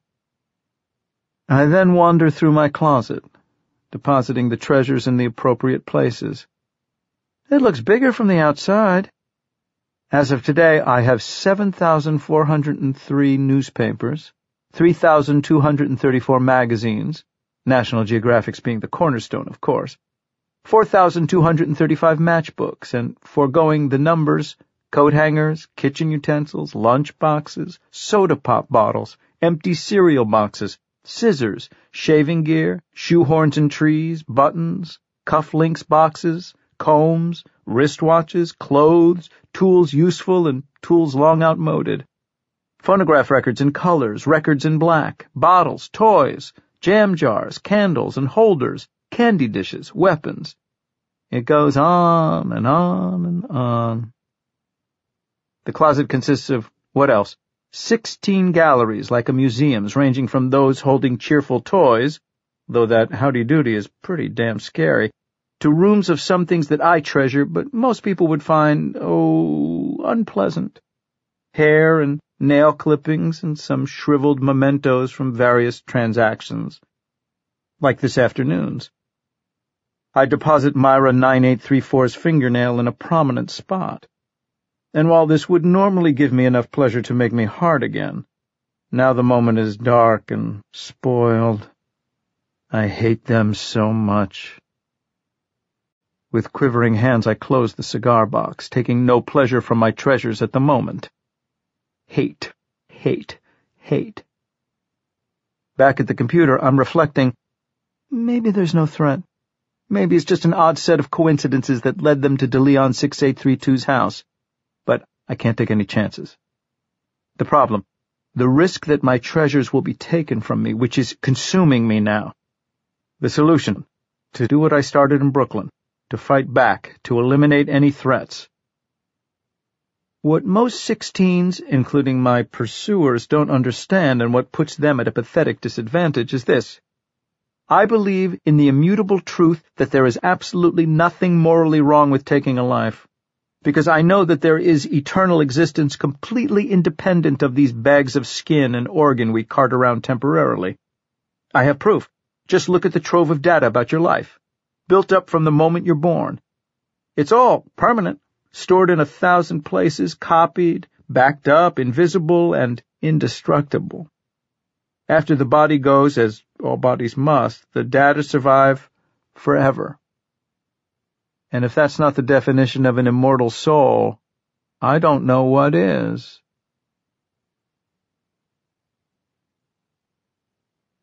Chapter 17. The bedroom was quiet.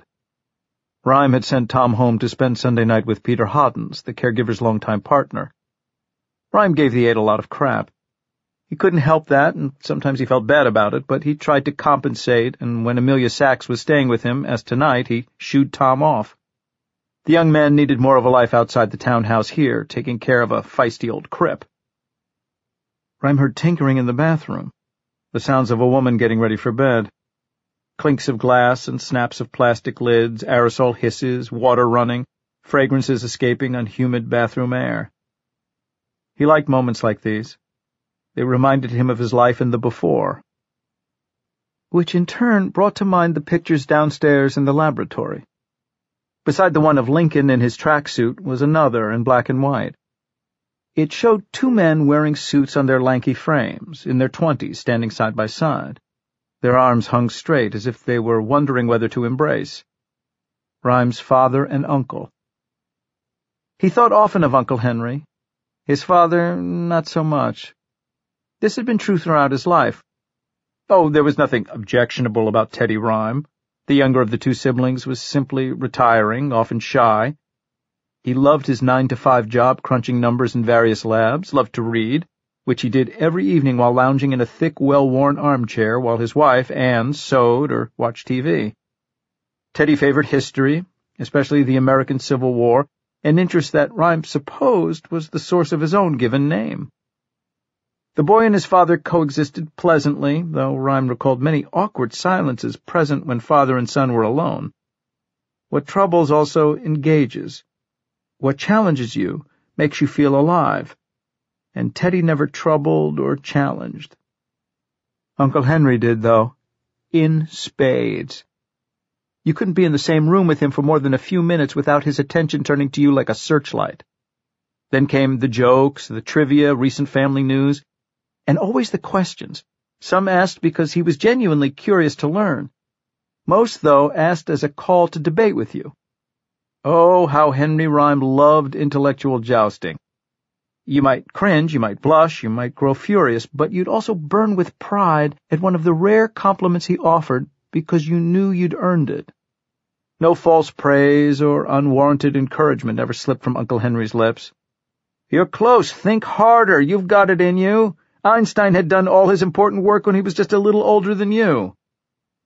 If you got it right, you were blessed with a raised eyebrow of approval, tantamount to winning the Westinghouse Science Fair prize. But all too often your arguments were fallacious, your premises straw, your criticisms emotional, your facts skewed. At issue, though, wasn't his victory over you. His only goal was arriving at the truth and making sure you understood the root. Once he diced your argument to fine chop and made sure you saw why, the matter was over. So you understand where you went wrong? You calculated the temperature with an incorrect set of assumptions. Exactly. Now, let's make some calls, get some people together, and go see the White Sox on Saturday. I need a ballpark hot dog, and we sure as hell won't be able to buy one at Comiskey Park in October. Lincoln had enjoyed the intellectual sparring, often driving all the way to Hyde Park to sit in on his uncle's seminars or informal discussion groups at the university. In fact, he had gone more frequently than Arthur, who was usually busy with other activities. If his uncle were still alive, he'd undoubtedly stroll into Rhyme's room now without a glance at his motionless body, point at the gas chromatograph, and blurt, "Why are you still running that piece of crap?" Then, settling down across from the evidence whiteboards, he'd start questioning Rhyme about his handling of the 522 case. Yes, but is it logical for this individual to behave in this manner? State your givens once more for me. He thought back to the night he'd recalled earlier, the Christmas Eve of his senior year in high school at his uncle's house in Evanston. Present were Henry and Paula and their children, Robert, Arthur, and Marie, Teddy and Anne with Lincoln, some aunts and uncles, other cousins, a neighbor or two. Lincoln and Arthur had spent much of the evening playing pool downstairs and talking about plans for the next fall and college. Lincoln's heart was set on MIT. Arthur, too, planned to go there. They were both confident of admission, and that night were debating rooming together in a dorm or finding an off-campus apartment. Male camaraderie versus babe lair. The family then assembled at the massive table in his uncle's dining room, Lake Michigan churning nearby, the wind hissing through bare gray branches in the backyard. Henry presided over the table the way he presided over his class, in charge and aware, a faint smile below quick eyes, taking in all the conversations around him. He'd tell jokes and anecdotes and ask about his guests' lives. He was interested, curious, and sometimes manipulative. "So, Marie, now that we're all here, tell us about that fellowship at Georgetown. I think we agreed it'd be excellent for you, and Jerry can come visit on weekends in that fancy new car of his. By the way, when's the deadline for the application?" "Coming up, I seem to recall." And his wispy-haired daughter avoided his eyes and said what with Christmas and final exams she hadn't quite finished the paperwork. But she would, definitely. Henry's mission, of course, was to get his daughter to commit in front of witnesses. No matter that she'd be separated from her fiancé for another 6 months. Rhyme had always believed that his uncle would have made an excellent trial lawyer or politician. After the remnants of the turkey and mincemeat pie were cleared away and the Grand Marnier, coffee and tea had appeared, Henry ushered everyone into the living room, dominated by a massive tree, busy fireplace flames, and a stern painting of Lincoln's grandfather, a triple doctorate and a professor at Harvard. It was time for the competition. Henry would throw out a science question, and the first to answer it would win a point. The top 3 players would receive prizes picked by Henry and meticulously wrapped by Paula. Tensions were palpable. They always were when Henry was in charge, and people competed seriously. Lincoln's father could be counted on to nail more than a few chemistry questions. If the topic involved numbers, his mother, a part-time math teacher, answered some before Henry had even finished asking. The front-runners throughout the contest, though, were the cousins, Robert, Marie, Lincoln, and Arthur, and Marie's fiancé. Toward the end, nearly 8 p.m., the contestants were literally on the edge of their chairs. The rankings changed with every question. Palms were sweaty. With only minutes remaining on timekeeper Paula's clock, Lincoln answered 3 questions in a row and nosed ahead for the first-place win. Marie was second, Arthur third. Amid the clapping, Lincoln took a theatrical bow and accepted the top prize from his uncle.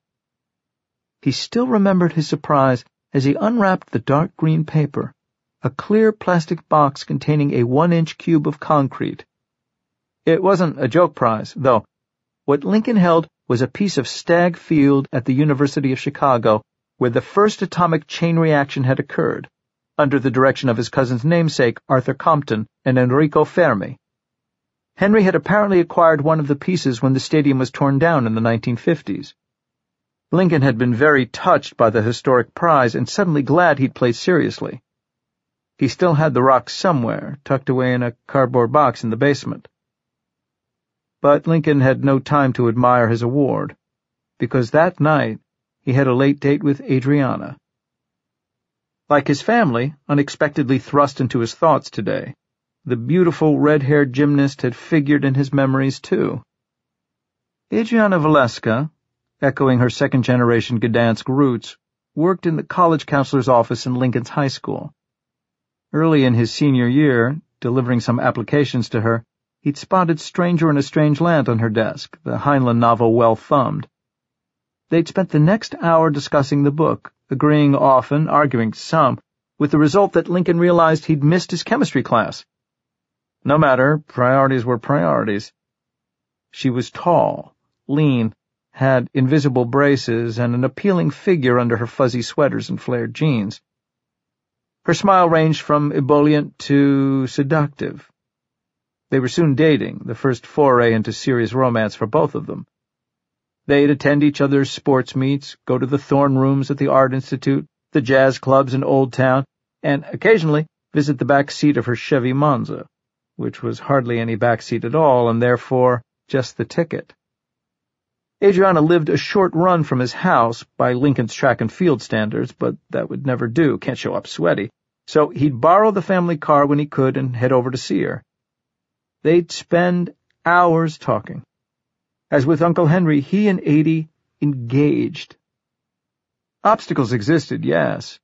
He was leaving next year for college in Boston. She for San Diego to study biology and work in the zoo, but those were mere complications, and Lincoln Rhyme, then as now, would not accept complications as excuses. Afterward, after the accident, and after he and Blaine divorced, Rhyme often wondered what would have happened if he and Adriana had stayed together and pursued what they'd started. That Christmas Eve night, in fact, he'd come very close to proposing. He'd considered offering her not a ring, but, as he'd cleverly rehearsed, a different kind of rock, his uncle's prize from the science trivia contest. But he'd balked, thanks to the weather.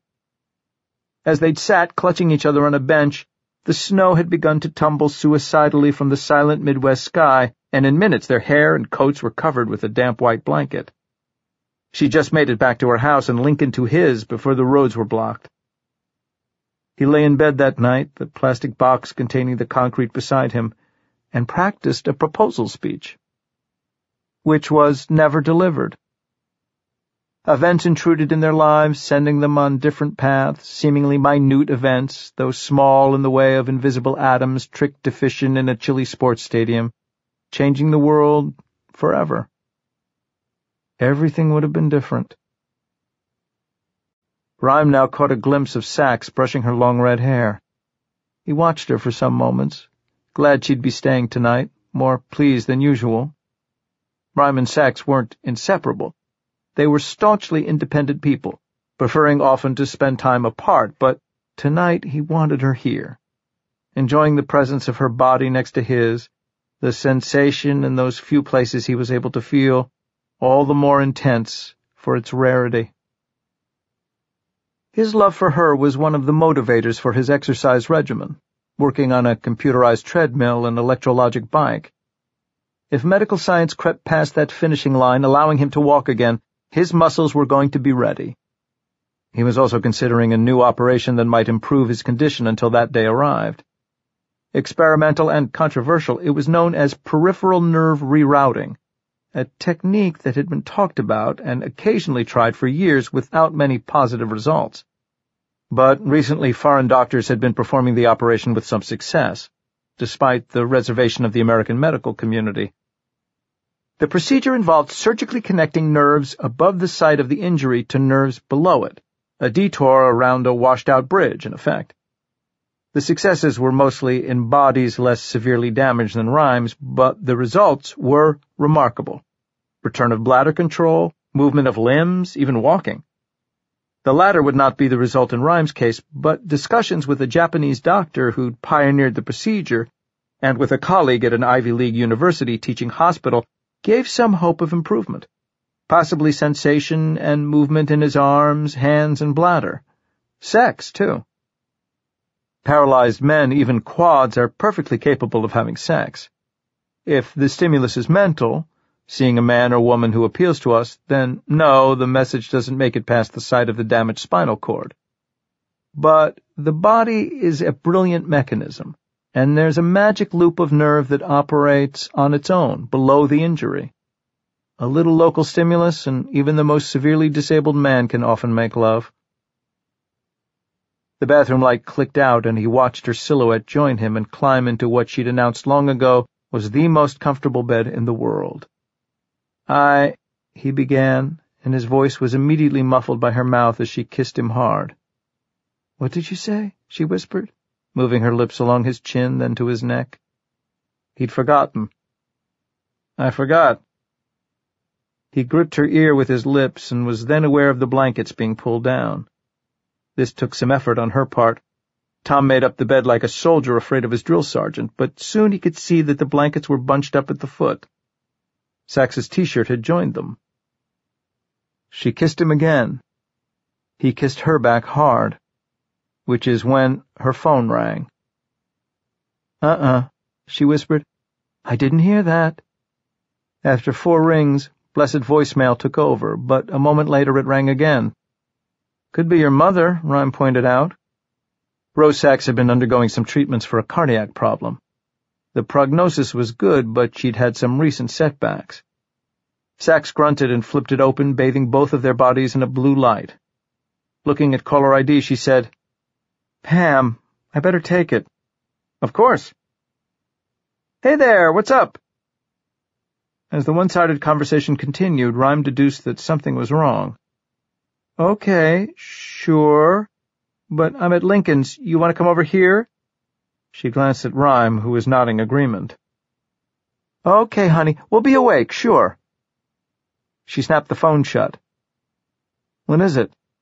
"I don't know. She wouldn't say. She just said Dan and Enid had 2 emergency placements tonight, so all the older kids had to room together. She had to get out, and she doesn't want to be at my place alone." "It's fine with me, you know that." Sachs lay back down, and her mouth explored energetically. She whispered, "I did the math. She's got to pack a bag, get her car out of the garage. It'll take her a good 45 minutes to be here. We've got a little time." She leaned forward and kissed him again. Just as the doorbell rang jarringly and the intercom clattered. "Mr. Rhyme, Amelia, hi, it's Pam. Can you buzz me in?" Rhyme laughed. Or she might have called from the front steps. They sat in one of the upstairs bedrooms, Pam and Sachs. The room was the girl's for whenever she wished to stay. A stuffed animal or two sat neglected on the shelf. When your mother and stepfather are running from the FBI, toys don't figure much in your childhood. But she had several hundred books and CDs. Thanks to Tom, there always were plenty of clean sweats and T-shirts and socks. A Sirius satellite radio set and a disc player. Her running shoes, too. Pam loved to speed along the 1.6-mile path surrounding the Central Park Reservoir. She ran from love of running, and she ran from hungry need. The girl now sat on the bed, carefully painting gold polish on her toenails, cotton balls separating the canvases. Her mother had forbidden this, as well as makeup, out of respect for Christ, however that was supposed to work.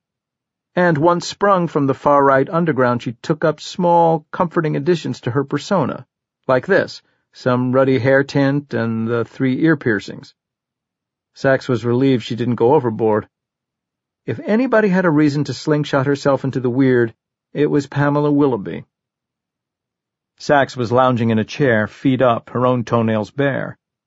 A breeze carried into the small room the complicated mix of spring scents from Central Park. Mulch, earth, dew-damp foliage, vehicle exhaust. She sipped her hot chocolate. "Ouch! Blow on it first." Pam whistled into her cup and tasted it. "It's good, yeah, hot." She returned to her nails. In contrast to her visage earlier in the day, the girl's face was troubled. "You know what those are called?" Sachs was pointing. "Feet, toes?" "No, the bottoms." "Sure, the bottoms of feet and the bottoms of toes." They laughed. "Plantars. And they have prints, too, just like fingerprints. Lincoln convicted somebody once because the perp kicked somebody unconscious with his bare foot, but he missed once and whacked the door, left a print on it." "That's cool. He should write another book." "I'm after him, too," Sachs said. "So, what's up?" "Stuart." "Go on." "Maybe I shouldn't have come. It's stupid." "Come on, I'm a cop, remember? I'll sweat it out of you." "Just, Emily called, and it was weird her calling on Sunday, like she never does, and I'm thinking, okay, something's going on. And it's like she really doesn't want to say anything, but then she does, and she said she saw Stuart today with somebody else, this girl from school, after the soccer game, only he told me he was going right home." "Well, what are the facts? Were they just talking? Nothing wrong with that." "She said she wasn't sure, but it, kind of looked like he was hugging her. And then, when he saw somebody looking at him, he kind of walked away real fast with her, like he was trying to hide." The toenail project came to a stop, halfway done. "I really, really like him. It'd suck if he didn't want to see me anymore." Sachs and Pam had been to a counselor together, and with Pam's agreement, Sachs had spoken to the woman alone. Pam would be undergoing a lengthy period of post-traumatic stress, not only from her lengthy captivity with a sociopath parent, but from a particular episode in which her stepfather had nearly sacrificed her life while trying to murder police officers. Incidents like this one with Stuart Everett, small to most people, were amplified in the girl's mind and could have devastating effects. Sachs had been told not to add to her fears, but not to downplay them either. To look at each one carefully and try to analyze it. "Have you guys talked about seeing other people?" "He said, well, a month ago he said he wasn't. I'm not either, I told him that." "Any other intelligence?" Sachs asked. "Intelligence? I mean, have any of your other friends said anything?" "No." "Do you know any of his friends?" "Kind of, but not like I could ask them anything about it. That'd be way uncool." Sachs smiled. "So, spies aren't going to work." "Well, what you should do is just ask him point blank." "You think?" "I think." "What if he says he is seeing her?" "Then you should be thankful he's honest with you. That's a good sign. And then you convince him to dump the bimbo." They laughed. "What you do is say that you just want to date one person." The startup mother and Sachs added quickly, "We're not talking about getting married, not moving in, just dating." Pam nodded quickly. "Oh, absolutely." Relieved, Sachs continued, "And he's the one you want to see. But you expect the same thing from him. You have something important, you relate to each other, you can talk, you've got a connection, and you don't see that very much." "Like you and Mr. Rhyme?" "Yeah, like that, but if he doesn't want it, then okay." "No, it's not." Pam frowned. "No, I'm just telling you what you say, but then tell him you're going to be dating other people too. He can't have it both ways." "I guess, but what if he says fine?" Her face was dark at the thought. A laugh. Sachs shook her head. "Yep, it's a bummer when they call your bluff, but I don't think he will." "All right, I'm going to see him tomorrow after class. I'll talk to him. Call me, let me know." Sachs rose, lifted away the polish, and capped it. "Get some sleep. It's late." "But my nails, I'm not finished." "Don't wear open-toed." "Amelia?" She paused at the doorway. "Are you and Mr. Rhyme going to get married?" Sachs smiled and closed the door. 3. The Fortune Teller. Monday, May 23rd. With uncanny accuracy, computers predict behavior by sifting through mountains of data about customers collected by businesses. Called predictive analytics, this automated crystal ball gazing has become a $2.3 billion industry in the United States and is on track to reach $3 billion by 2008. Chicago Tribune. Chapter 18. They're pretty big. Amelia Sachs sat in Strategic Systems Datacorp's sky-high lobby and reflected that the shoe company president's description of SSD's data mining operation was, well, pretty understated. The Midtown building was 30 stories high, a gray spiky monolith, the sides smooth granite flashing with mica. The windows were narrow slits, which was surprising given the stunning views of the city from this location and elevation. She was familiar with the building, dubbed the Gray Rock, but had never known who owned it. She and Ron Pulaski, no longer in play clothes but wearing a Navy suit and Navy uniform, respectively, sat facing a massive wall on which were printed the locations of the SSD offices around the world, among them London, Buenos Aires, Mumbai, Singapore, Beijing, Dubai, Sydney, and Tokyo. Pretty big. Above the list of satellite offices was the company logo, the window in the watchtower. Her gut twisted slightly as she recalled the windows in the abandoned building across the street from Robert Jorgensen's residence hotel. She recalled Lincoln Rhyme's words about the incident with the federal agent in Brooklyn. "He knew exactly where you were, which means he was watching. Be careful, Sachs." Looking around the lobby, she saw a half-dozen business people waiting here, many of them uneasy, it seemed, and she recalled the shoe company president and his concern about losing SSD's services. She then saw, almost en masse, their heads swivel, looking past the receptionist. They were watching a short man, youthful, enter the lobby and walk directly toward Sachs and Pulaski over the black and white rugs. His posture was perfect and his stride long. The sandy-haired man nodded and smiled, offering a fast greeting, by name, to nearly everybody here. A presidential candidate, That was Sachs's first impression. But he didn't stop until he came to the officers. "Good morning. I'm Andrew Sterling." "Detective Sachs, this is Officer Pulaski." Sterling was shorter than Sachs by several inches, but he seemed quite fit and had broad shoulders. His immaculate white shirt featured a starched collar and cuffs. His arms seemed muscular. The jacket was tight-fitting, no jewelry.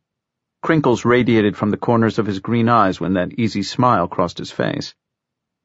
"Let's go to my office."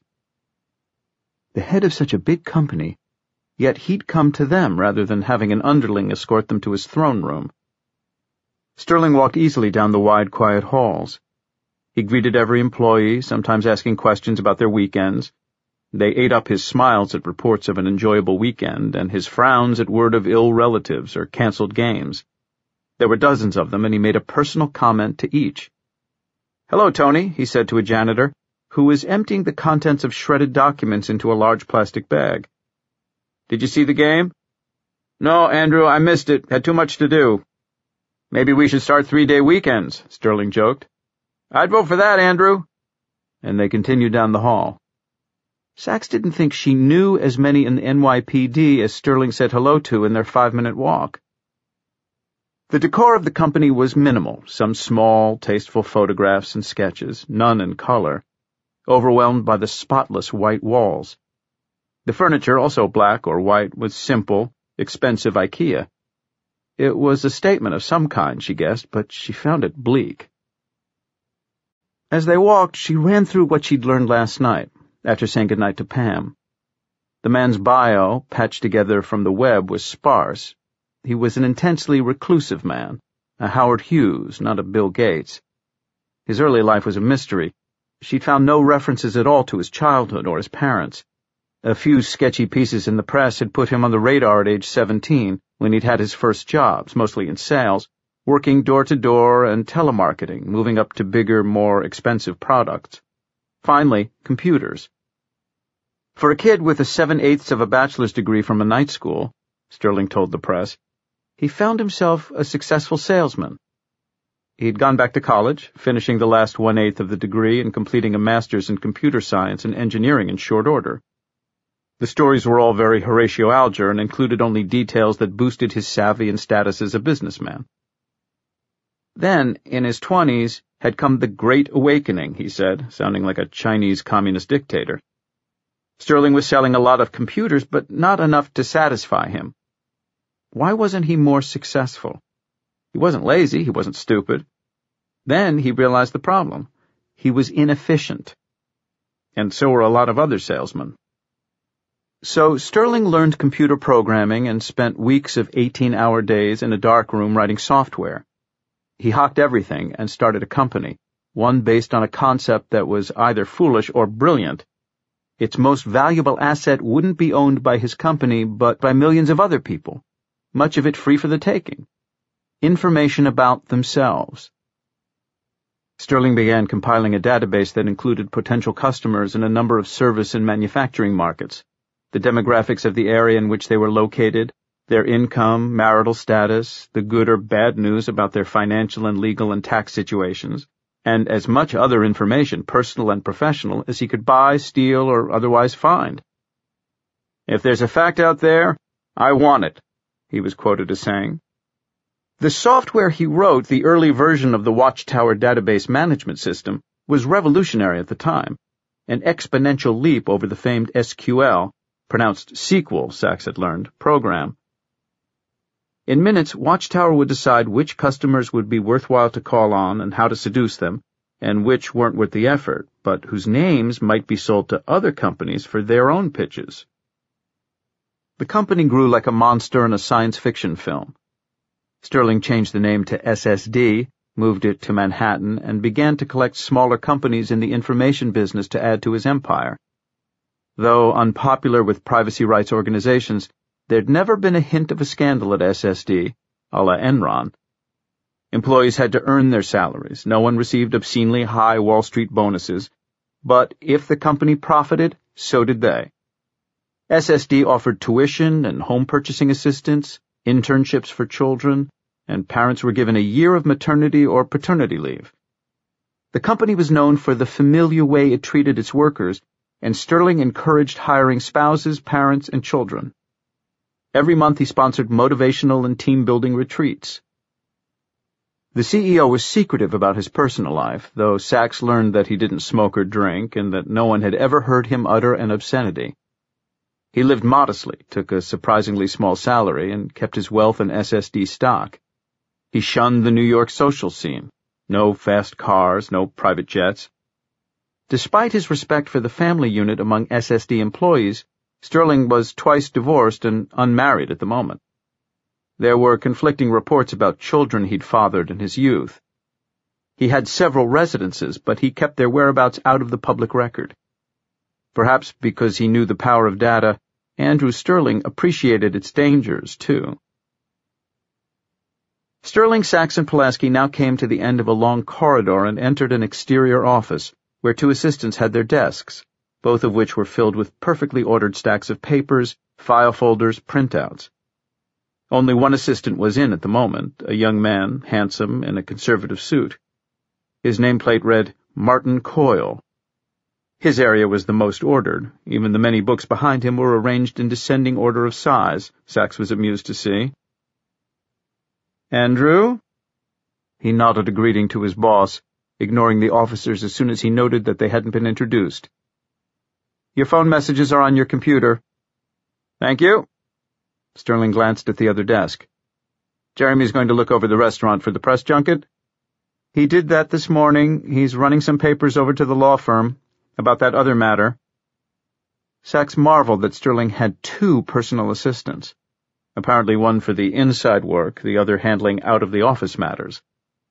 At the NYPD, detectives shared, if they had help at all. They continued on to Sterling's own office, which wasn't much bigger than any other she'd seen in the company, and its walls were free of decoration. Despite the SSD logo of the voyeuristic window in the watchtower, Andrew Sterling's were curtained, cutting off what would be a magnificent view of the city. A ripple of claustrophobia coursed through her. Sterling sat in a simple wooden chair, not a leather swivel throne. He gestured them into similar ones, though padded. Behind him were low shelves filled with books, but curiously, they were stacked with spines facing up, not outward. Visitors to his office couldn't see his choice of reading matter without walking past the man and looking down or pulling out a volume. The CEO nodded at a pitcher and a half-dozen inverted glasses. That's water, but if you like some coffee or tea, I can have some fetched. Fetched? She didn't think she'd ever heard anyone actually use the word. No, thank you. Pulaski shook his head. Excuse me, just one moment.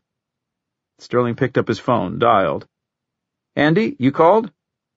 Sachs deduced from the tone that it was someone close to him, though it was clearly a business call about a problem of some sort.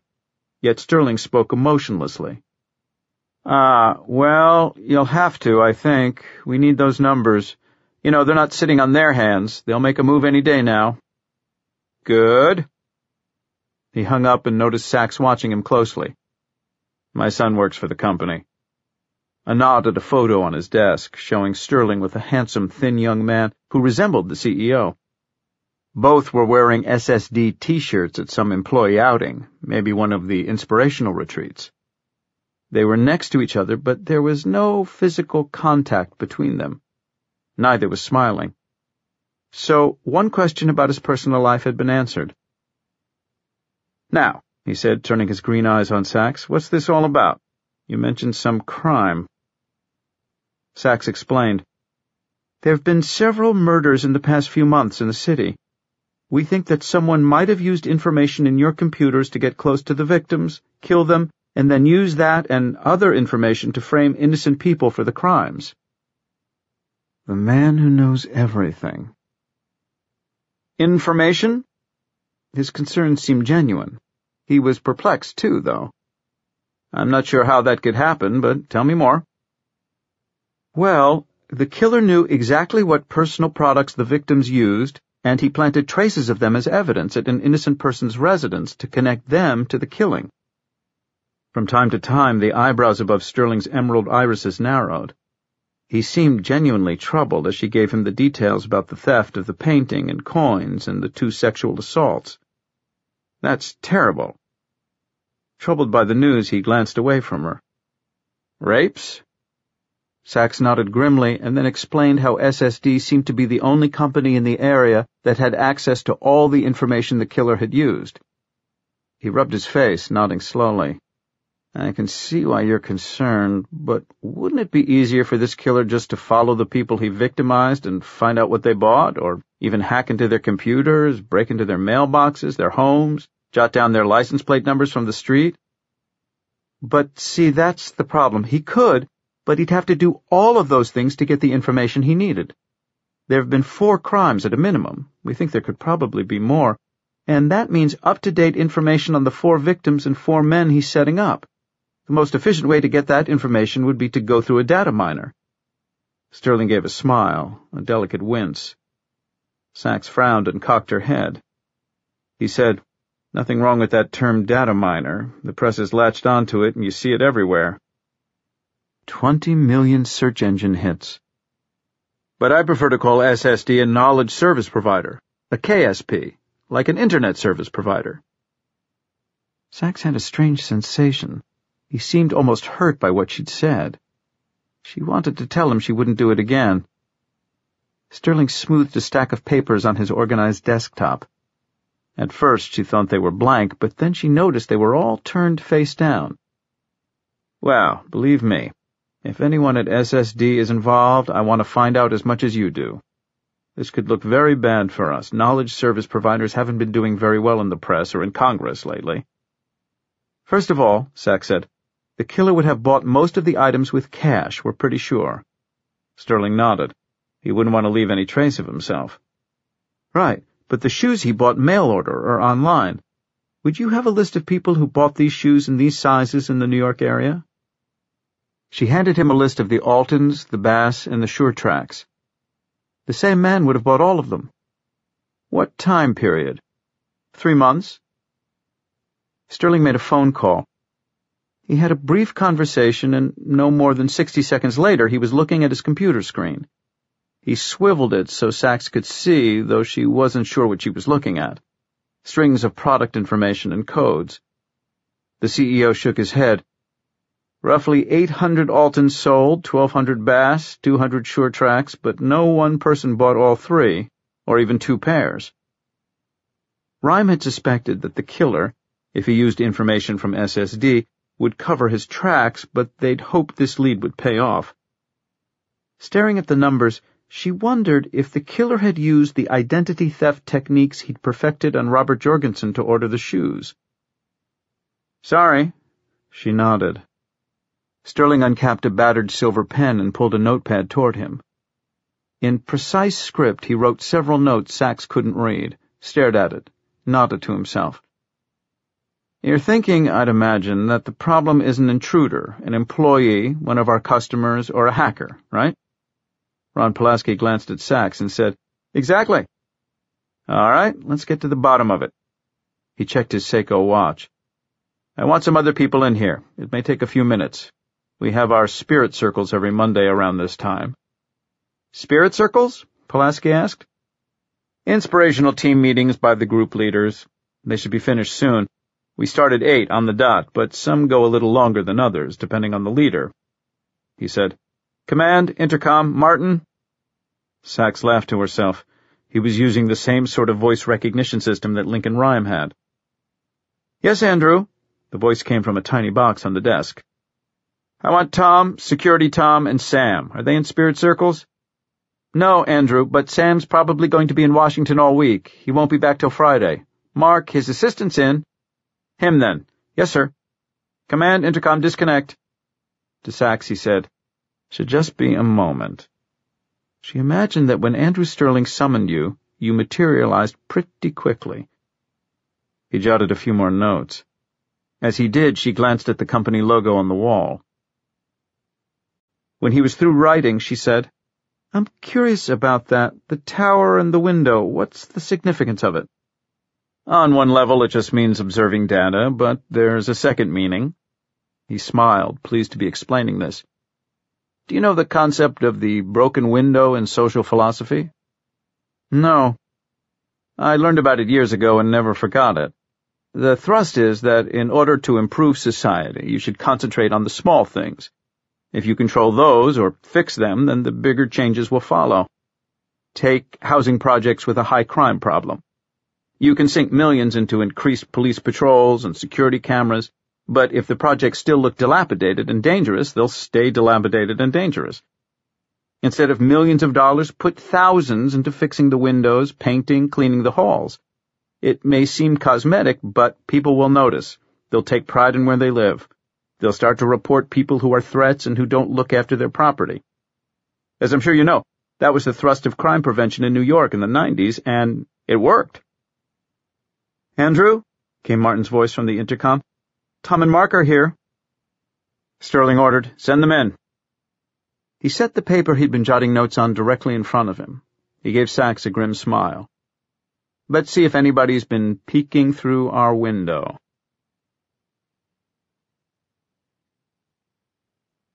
Chapter 19. The doorbell rang and Tom ushered in a man in his early 30s, disheveled brown hair, jeans, a weird Al Yankovic t-shirt under a shabby brown sports coat. You couldn't be in the forensics game nowadays without being computer literate, but both Rhyme and Cooper recognized their limitations. When it was clear that there were digital implications of the 522 case, Salido had requested some help from the NYPD Computer Crimes Unit, an elite group of 32 detectives and support staff. Rodney Sarnik strode into the room, glanced at the nearest monitor, and said, "Hey," as if he were speaking to the hardware. Similarly, when he glanced toward Rhyme, he expressed no interest in his physical condition whatsoever, only in the wireless environmental control unit attached to the armrest. He seemed impressed. "You day off?" Salido asked, glancing at the slim young man's outfit, his voice making it clear he didn't approve. Rhyme knew the detective was old school. Police officers should dress appropriately. "Day off," Sarnik replied, missing the dig. "No, why would I have a day off?" "Just wondering." "Heh. So, now, what's the story?" "We need a trap." Lincoln Rhyme's theory about strolling into SSD and just plain asking about a killer wasn't as naive as it seemed. When he'd seen on the company website that SSD's Public Sure division supported police departments, his hunch was that NYPD was a customer. If that was the case, then the killer might have access to the department files. A fast call revealed that, yes, the department was a client. Public Sure software and SSD consultants provided data management services for the city, including consolidation of case information, reports, and records.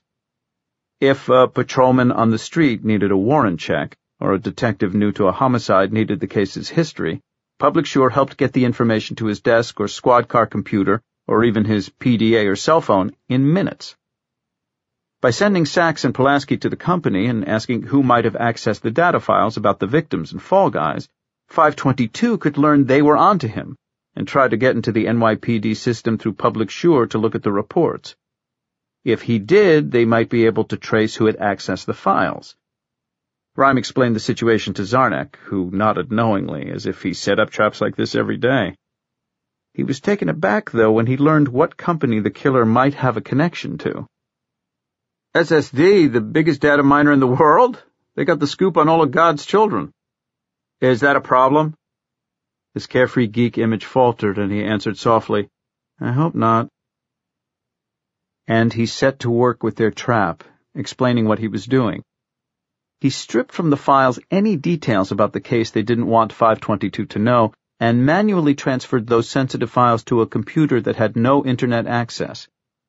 He then put an alarmed visual traceroute program in front of the Myra Weinberg sexual assault homicide file on the NYPD server, and added subfiles to tempt the killer, like suspect's whereabouts, forensic analysis, and witnesses, all of which contained only general notes about crime scene procedures.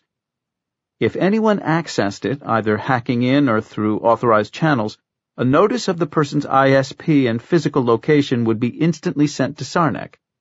They could tell immediately if the one checking out the file was a cop with a legitimate inquiry, or was somebody on the outside. If so, Zarnik would notify Rhyme or Salido, who would have the ESU team head to the location immediately. Zarnik also included a large amount of material and background, such as public information on SSD, all of it encrypted, to make sure that the killer spent plenty of time in the system deciphering the data and giving them a better chance to find him. How long will it take? 15, 20 minutes. Good. And when you've got that finished, I also want to see if somebody could have hacked in from the outside. Cracked SSD? Uh-huh. Heh, they'll have firewalls on their firewalls on their firewalls. Still, we need to know. But if one of the people is the killer, I assume you don't want me to call the company up and coordinate with them. Right. Sarnik's face clouded. I'll just try to break in, I guess. You can do that legally? Yes and no. I'll only test the walls. It's not a crime if I don't actually get into their system and bring it crashing down in a really embarrassing media event that lands us all in jail. He added ominously, or worse. Okay, but I want the trap first, ASAP. Rhyme glanced at the clock. Sachs and Pulaski were already spreading the word about the case down at the Grey Rock. Zarnik pulled a heavy portable computer out of his satchel and set it on a table nearby. Any chance I could get a... Oh, thanks. Tom was bringing around a coffee pot and cups. Just what I was going to ask for. Extra sugar, no milk. You can't take the geek out of the geek even when he's a cop. Never got in the habit of this thing called sleep. He dumped in sugar, swirled it, and drank half while Tom stood there. The aide refilled the cup. Thanks. Now, what do we got here? He was looking over the workstation where Cooper was perched. Ouch.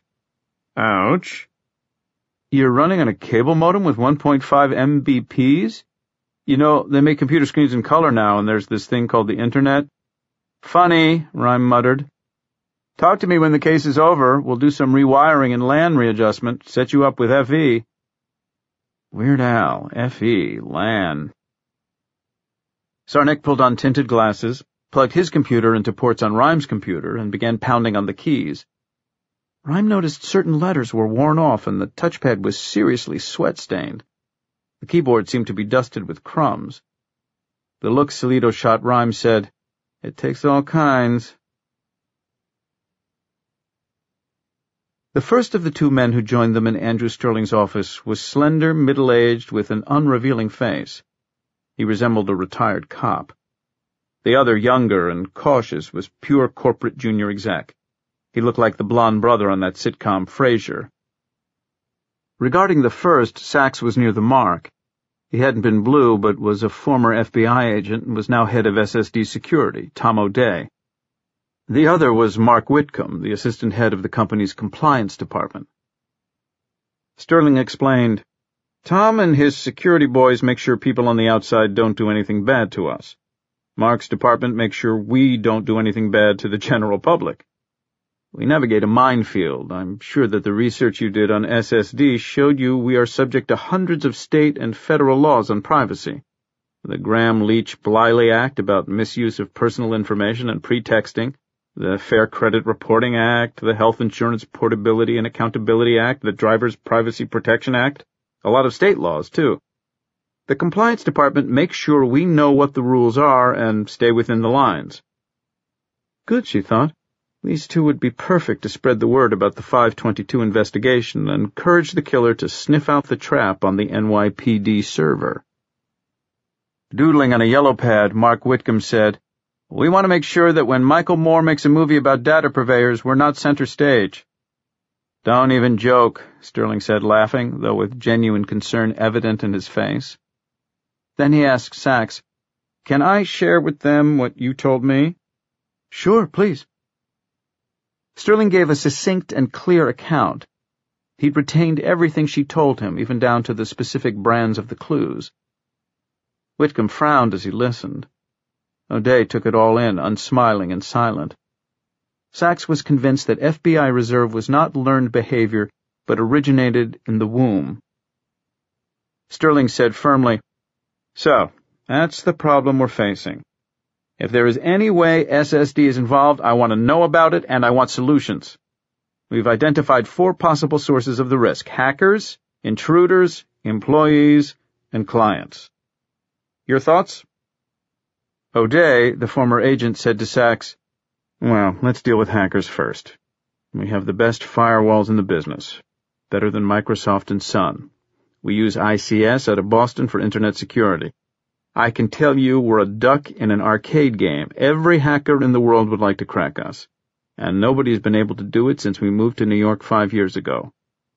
We've had a few people get into our administrative servers for 10, 15 minutes, but not a single breach of inner circle, and that's what your unsub would have to get into to find the information he needed for these crimes.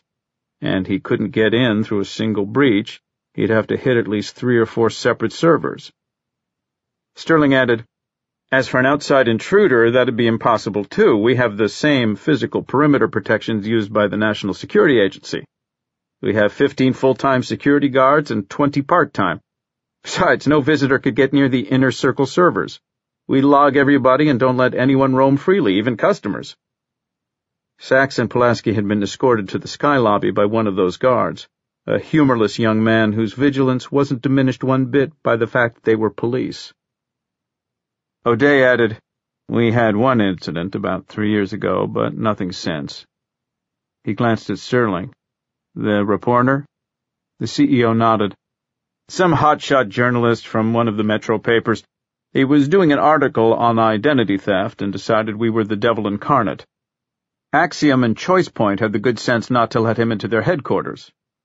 I believe in free press, so I talked to him. He went to the restroom and claimed he got lost. He came back here cheerful as could be, but something didn't seem right. Our security people went through his briefcase and found a camera. On it were pictures of trade secret protected business plans and even passcodes." O'Day said, "The reporter not only lost his job, but was prosecuted under criminal trespass statutes. He served 6 months in state prison. And, as far as I know, he hasn't had a steady job as a journalist since." Sterling lowered his head slightly and said to Sachs, "We take security very, very seriously." A young man appeared in the doorway. At first she thought it was Martin, the assistant, but she realized that was only because of the similarity in build and the black suit. "Andrew, I'm sorry to interrupt." "Ah, Jeremy." So this was the second assistant. He looked at Pulaski's uniform, then at Sachs. Then, as with Martin, when he realized he wasn't being introduced, he ignored everyone in the room except his boss. "Carpenter," Sterling said, "I need to see him today." "Yes, Andrew." After he was gone, Sachs asked, "Employees, is there anyone you've had disciplinary problems with?" Sterling said, "We run extensive background checks on our people. I won't allow hiring anybody who's had any convictions other than traffic violations, and background checks are one of our specialties. But even if an employee wanted to get into Inner Circle, it would be impossible for him to steal any data. Mark, tell her about the pens." "Sure, Andrew." To Sachs he said, "We have concrete firewalls." "I'm not a technical person," Sachs said. Whitcomb laughed. No, it's very low-tech, literally concrete, as in walls and floors. We divide up the data when we receive them and store them in physically separate places. You'll understand better if I tell you how SSD operates. We start with the premise that data is our main asset. If somebody was to duplicate Inner Circle, we'd be out of business in a week. So, number 1, protect our asset, as we say here. Now, where does all this data come from? From thousands of sources: credit card companies, banks, government records offices, retail stores, online operations, court clerks, DMV departments, hospitals, insurance companies. We consider each event that creates data a, quote, transaction, which could be a call to an 800 number, registering a car, a health insurance claim, filing a lawsuit, a birth, wedding, purchase, merchandise return, a complaint. In your business, a transaction could be a rape, a burglary, a murder, any crime. Also the opening of a case file, selecting a juror, a trial, a conviction. Whitcomb continued, "Anytime data about a transaction comes to SSD, it goes first to the intake center where it's evaluated. For security, we have a data masking policy, separating the person's name and replacing it with a code." "Social Security number?" A flicker of emotion crossed Sterling's face. No. Those were created solely for government retirement accounts, ages ago. It was a fluke that they became identification. Inaccurate, easy to steal or buy, dangerous, like keeping a loaded gun unlocked around the house. Our code is a 16-digit number. 98% of adult Americans have SSD codes. Now, every child whose birth is registered anywhere in North America automatically gets a code. Why 16 digits? Pulaski asked. Gives us room for expansion, Sterling said. We never have to worry about running out of numbers. We can assign nearly 1 quintillion codes. The Earth will run out of living space before SSD runs out of numbers. The codes make our system much more secure, and it's far faster to process data than using a name or social. Also, using a code neutralizes the human element and takes the prejudice out of the equation. Psychologically, we have opinions about Adolf or Brittany or Shaquilla or Diego before we even meet them simply because of their name. A number eliminates that bias and improves efficiency. Please go on, Mark. Sure, Andrew. Once the name is swapped for the code, the intake center evaluates the transaction, decides where it belongs, and sends it to one or more of 3 separate areas, our data pens. Pen A is where we store personal lifestyle data. Pen B is financial. That includes salary history, banking, credit reports, insurance. Pen C is public and government filings and records. Then the data is cleansed. Sterling took over once again. The impurities are weeded out and it's made uniform. For instance, on some forms your sex is given as F, in others it's female. Sometimes it's a 1 or a 0. You have to be consistent. We also remove the noise. That's impure data. It could be erroneous, could have too many details, could have too few details. Noise is contamination, and contamination has to be eliminated. He said this firmly, another dash of emotion. Then the cleansed data sits in one of our pens until a client needs a fortune teller. How do you mean? Asked Pulaski. Sterling explained. In the 1970s, computer database software gave companies an analysis of past performance. In the 90s, the data showed how they were doing at any given moment, more helpful. Now we can predict what consumers are going to do and guide our clients to take advantage of that. Sachs said, Then you're not just predicting the future, you're trying to change it. Exactly. But what other reason is there to go to a fortune teller? His eyes were calm, almost amused. Yet Sachs felt uneasy, thinking back to the run-in with the federal agent yesterday in Brooklyn. It was as if 522 had done just what he was describing, predicted a shootout between them. Sterling gestured to Whitcomb, who continued. Okay, so data, which contain no names but only numbers, go into these 3 separate pens on different floors and different security zones. An employee in the public records pen can't access the data in the lifestyle pen or the financial pen, and nobody in any of the data pens can access the information in the intake center and link the name and address to the 16-digit code. Sterling said, That's what Tom meant when he said that a hacker would have to breach all of the data pens independently. O'Day added, And we monitor 24/7. We'd know instantly if someone unauthorized tried to physically enter a pen. They'd be fired on the spot and probably arrested. Besides, you can't download anything from the computers in the pens. There are no ports, and even if you managed to break into a server and hardwire a device, you couldn't get it out. Everybody's searched, every employee, senior executive, security guard, fire warden, janitor, even Andrew.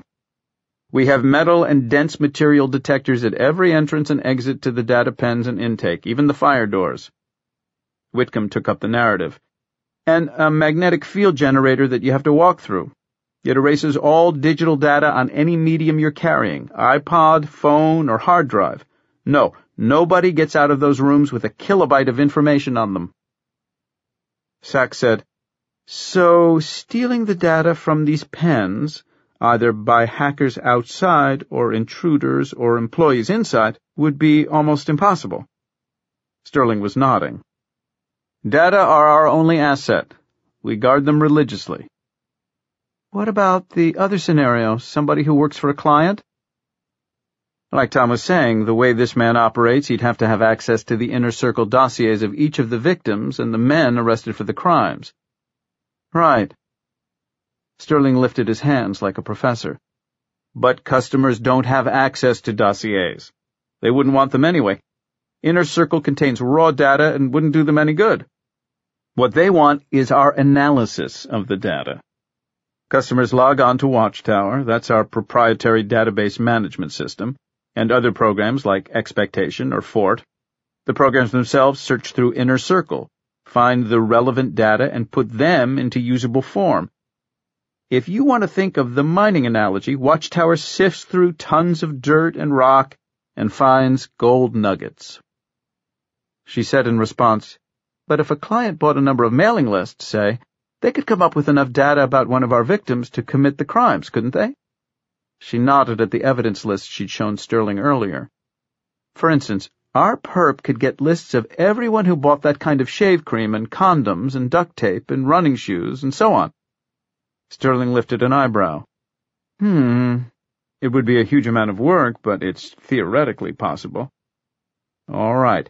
I'll get a list of all our customers who've bought any data that included your victims' names. In the past, say, 3 months? No, maybe 6. That should do it.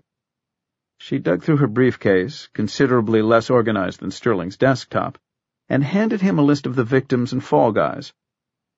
Our client agreement gives us the right to share information about them. There won't be a problem legally, but it will take a few hours to put together. Thanks. Now, one final question about employees. Even if they're not allowed in the pens, could they download a dossier in their office? He was nodding, impressed by her question, it seemed, even though it suggested an SSD worker might be the killer. Most employees can't. Again, we have to protect our data, but a few of us have what's called all-access permission. Whitcomb gave a smile. Well, but look who that is, Andrew. If there's a problem here, we need to explore all possible solutions. Whitcomb said to Sachs and Pulaski, "The thing is, the all-access employees are senior people here. They've been with the company for years. We're like a family. We have parties together. We have our inspirational retreats." Sterling held up a hand, cutting him off, and said, "We have to follow up on it, Mark. I want this rooted out, whatever it takes. I want answers." "Who has all-access rights?" Sachs asked. Sterling shrugged. "I'm authorized, our head of sales, the head of technical operations. Our human resources director could put together a dossier, I suppose, though I'm sure he never has. And Mark's boss, our compliance department director." He gave her the names. Sachs glanced at Whitcomb, who shook his head. "I don't have access." O'Day didn't either. "Your assistants?" Sachs asked Sterling, referring to Jeremy and Martin. "No. Now, as for the repair folks, the techies, the line people couldn't assemble a dossier, but we have 2 service managers who could, one on the day shift, one at night." He gave her their names, too. Sachs looked over the list. "There's one easy way to tell whether or not they're innocent." "How?" "We know where the killer was on Sunday afternoon. If they have alibis, they'll be off the hook. Let me interview them right now if we can." "Good," Sterling said, and gave an approving look at her suggestion. A simple solution to one of his problems. Then she realized something. Every time he'd looked at her this morning, his gaze had met her eyes. Unlike many, if not most, men Sachs met, Sterling hadn't once glanced over her body, hadn't offered a bit of flirt. She wondered what the bedroom story was. She asked, "Could I see the security in the data pens for myself?" "Sure. Just leave your pager, phone, and PDA outside, and any thumb drives. If you don't, all the data will be erased, and you'll be searched when you leave." "Okay." Sterling nodded to O'Day, who stepped into the hall and returned with the stern security guard who'd walked Sachs and Pulaski here from the massive lobby downstairs. Sterling printed out a pass for her, signed it, and handed it to the guard, who led her out into the halls. Sachs was pleased that Sterling hadn't resisted her request. She had an ulterior motive for seeing the pens for herself. Not only could she make yet more people aware of the investigation, in the hope they'd go for the bait, but she could question the guard about the security measures to verify what O'Day, Sterling, and Whitcomb had told her. but the man remained virtually silent, like a child told by his parents not to speak to strangers. Through doorways, up corridors, down a staircase, up another one. She was soon completely disoriented. Her muscles shivered. The spaces were increasingly confined, narrow, and dim. Her claustrophobia began to kick in. While the windows were small throughout the gray rock, here, approaching the data pens, they were non-existent. She took a deep breath. It didn't help. She glanced at his name badge. "Say, John." "Yes, ma'am?" "What's the story with the windows? They're either small or there aren't any." "Andrew's concerned that people might try to photograph information from outside, like passcodes or business plans." "Really? Could somebody do that?" "I don't know. We're told to check sometimes, scan nearby observation decks, windows of buildings facing the company. Nobody's ever seen something suspicious, but Andrew wants us to keep doing it." The data pens were eerie places, all color-coded. Personal lifestyle was blue, financial red, governmental green. They were huge spaces, but that did nothing to allay her claustrophobia. The ceilings were very low, the rooms dim and aisles narrow between the rows of computers. A constant churning filled the air, a low tone like a growl. The air conditioning was working like mad given the number of computers and the electricity they'd require, but the atmosphere was close and stifling. As for the computers, she'd never seen so many in her life. They were massive white boxes and were identified, curiously, not by numbers or letters, but by decals depicting cartoon characters like Spider-Man, Batman, Barney, the Roadrunner, and Mickey Mouse. "SpongeBob?" she asked, nodding at one. John offered his first smile. "It's another layer of security Andrew thought of. We have people looking online for anybody talking about SSD and Inner Circle. If there's a reference to the company and a cartoon name like Wile E. Coyote or Superman, it might mean somebody's a little too interested in the computers themselves. The names jump out more than if we just numbered the computers." "Smart," she said, reflecting on the irony that Sterling preferred people to be numbered and his computers named. They entered the intake center, painted a grim gray. It was smaller than the data pens and boosted her claustrophobia even further.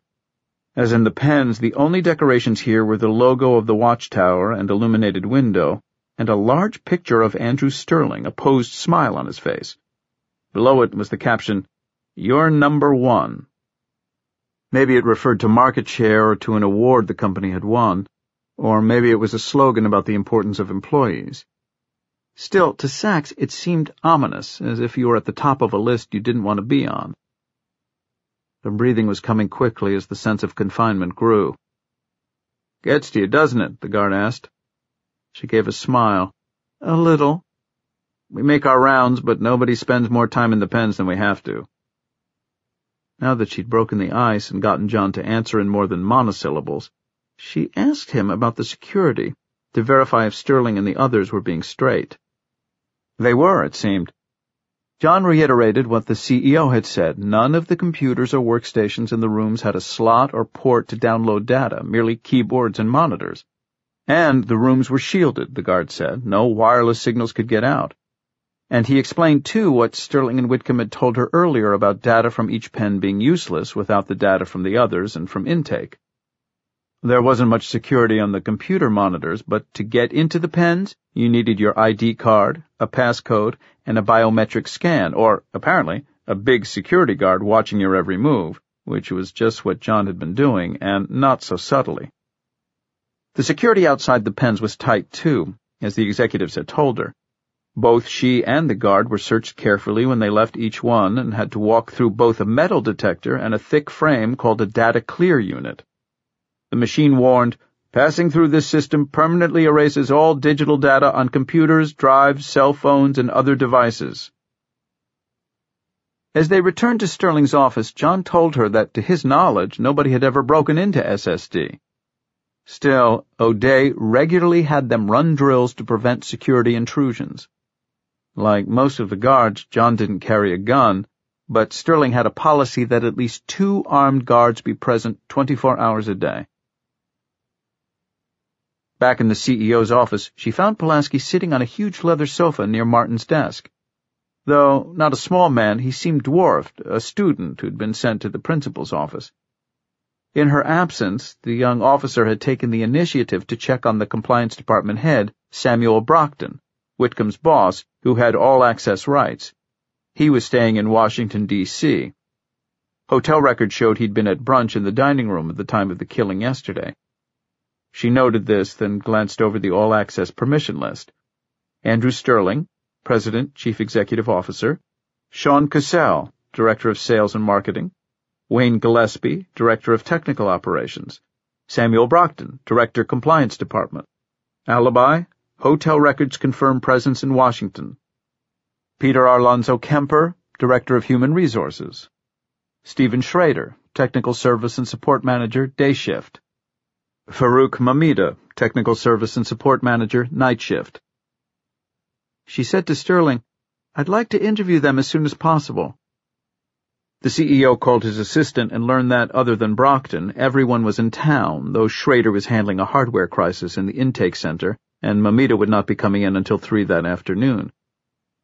He instructed Martin to have them come upstairs for interviews. He'd find a vacant conference room. Sterling told the intercom to disconnect and said, "All right, Detective, it's up to you now.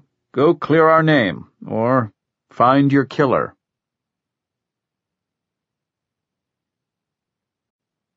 Chapter 20.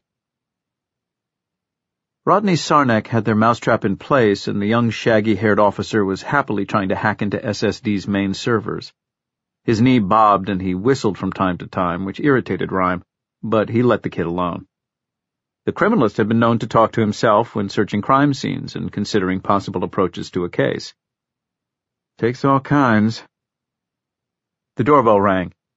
It was an officer from the CS lab in Queens with a present, some evidence from one of the earlier crimes. The murder weapon, a knife, used in the coin theft and killing.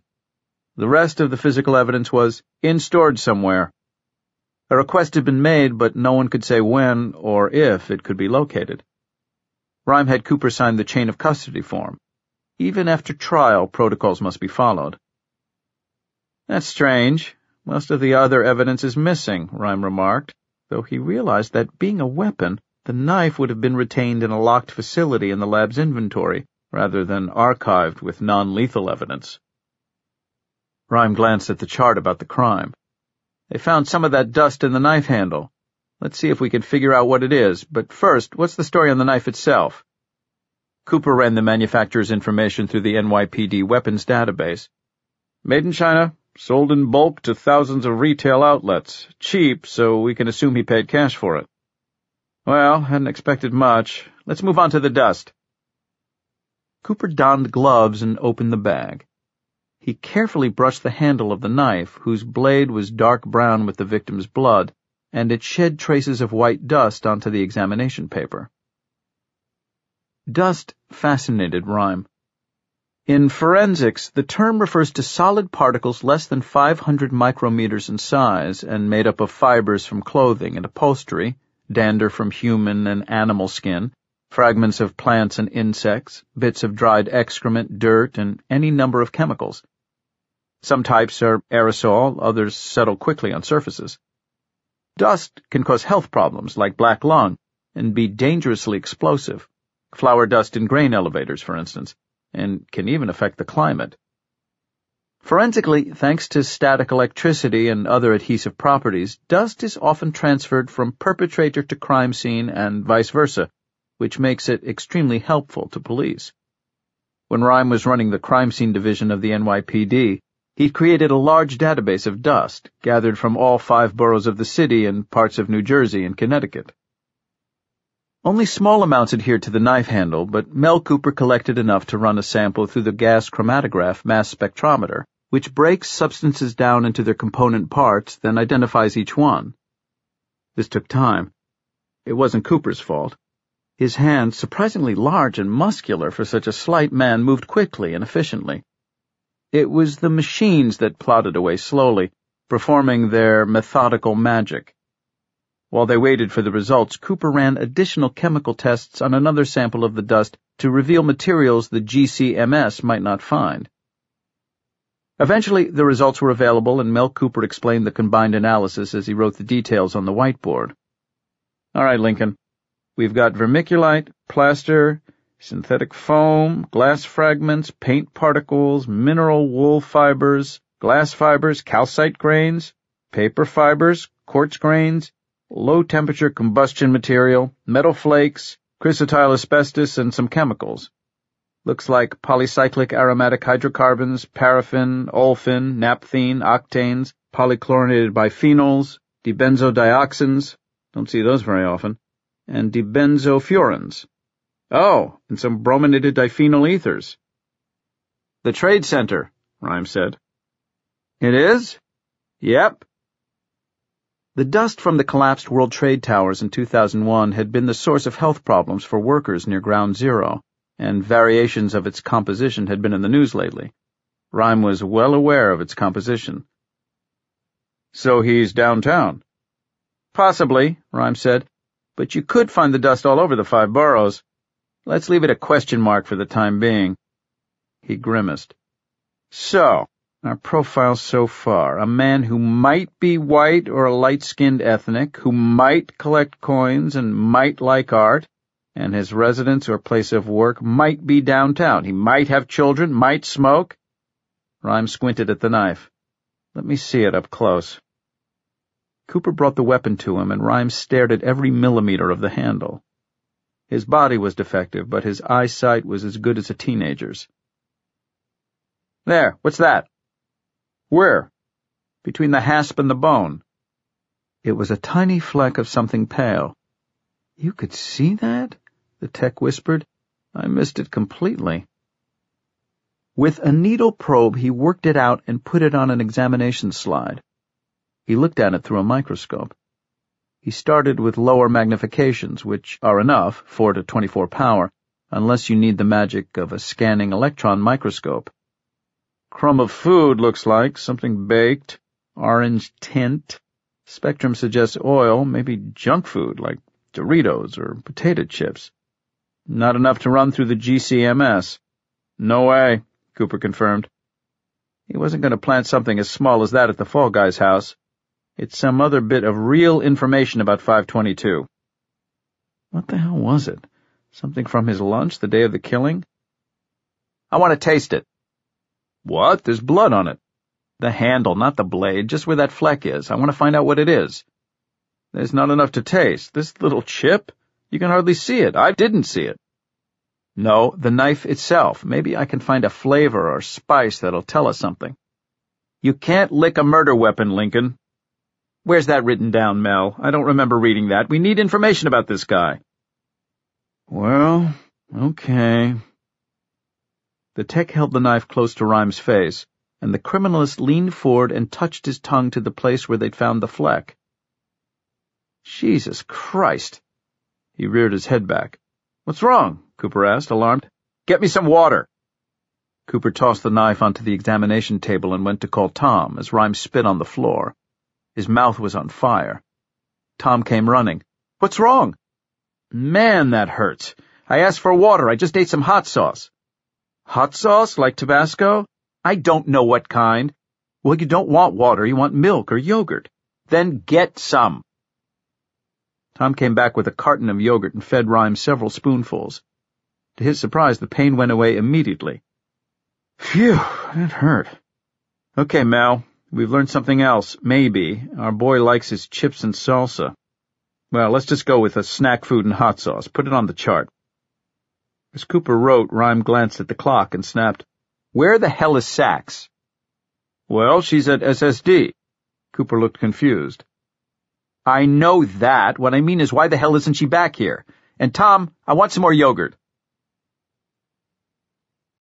Unsub 522 profile. Male. Possibly smokes or lives, works with someone who does, or near source of tobacco. Has children or lives, works near them or near source of toys. Interest in art, coins. Probably white or light-skinned ethnic. Medium build. Strong, able to strangle victims. access to voice disguise equipment. Possibly computer literate, knows our world. Other social networking sites? Takes trophies from victims. Sadist? Portion of residence workplace dark and moist. Lives in near downtown Manhattan? Eats snack food hot sauce. Non-planted evidence. Old cardboard. Hair from doll, BASF B35 nylon 6. Tobacco from Tareyton cigarettes. Old tobacco, not Tareyton, but brand unknown. Evidence of Stachybotrys chartarum mold. Dust from World Trade Center attack, possibly indicating residence job downtown Manhattan. Snack food with hot sauce. Chapter 21. The conference room where Sachs and Pulaski had been led was as minimalist as Sterling's office. She decided a good way to describe the entire company would be austere deco. Sterling himself escorted them to the room and gestured to 2 chairs beneath the logo of the window atop the watchtower. He said, "I don't expect to be treated any differently than anyone else. Since I have all access rights, I'm a suspect too. But I have an alibi for yesterday. I was on Long Island all day. I do that a lot. Drive to some of the big discount stores and the membership shopping clubs to see what people are buying, how they buy, what times of day. I'm always looking for ways to make our business more efficient, and you can't do that unless you know our clients' needs." "Who are you meeting with?" "Nobody. I never tell anyone who I am. I want to see the operation the way it actually works. Blemishes and everything. But my car's E-ZPass record should show that I went through the Midtown Tunnel toll booth about 9 a.m. eastbound and then came back through about 5:30. You can check with DMV. He recited his tag number. "Oh, and yesterday I called my son. He took the train up to Westchester to go hiking at some forest preserve. He went by himself and I wanted to check on him. I called about 2 in the afternoon. The phone records will show a call from my Hampton house. Or you can take a look at the incoming call list on his mobile. It should have the date and time. His extension is 7187. Sachs wrote this down along with the number of Sterling's summer house phone. She thanked him, then Jeremy, the outside assistant, arrived and whispered something to his boss. "I have to take care of something. If there's anything you need, anything at all, just let me know." A few minutes later, the first of their suspects arrived. Sean Cassell, the director of sales and marketing. He struck her as quite young, probably mid-30s, but she'd seen very few people in SSD who were over 40. Data was perhaps the new Silicon Valley, a world of youthful entrepreneurs. Cassell, with a long face, classically handsome, seemed athletic. Solid arms, broad shoulders. He was wearing the SSD uniform, in his case a navy suit. The white shirt was immaculate and the cuffs clasped with heavy gold links. The yellow tie was thick silk. He had curly hair, rosy skin, and peered steadily at Sachs through glasses. She hadn't known Dolce & Gabbana made frames. "Hi." "Hello, I'm Detective Sachs. This is Officer Pulaski. Have a seat." She shook his hand, noting the firm grip that lingered longer than the clasp with Pulaski. "So, you're a detective?" The sales director had not a shred of interest in the patrolman.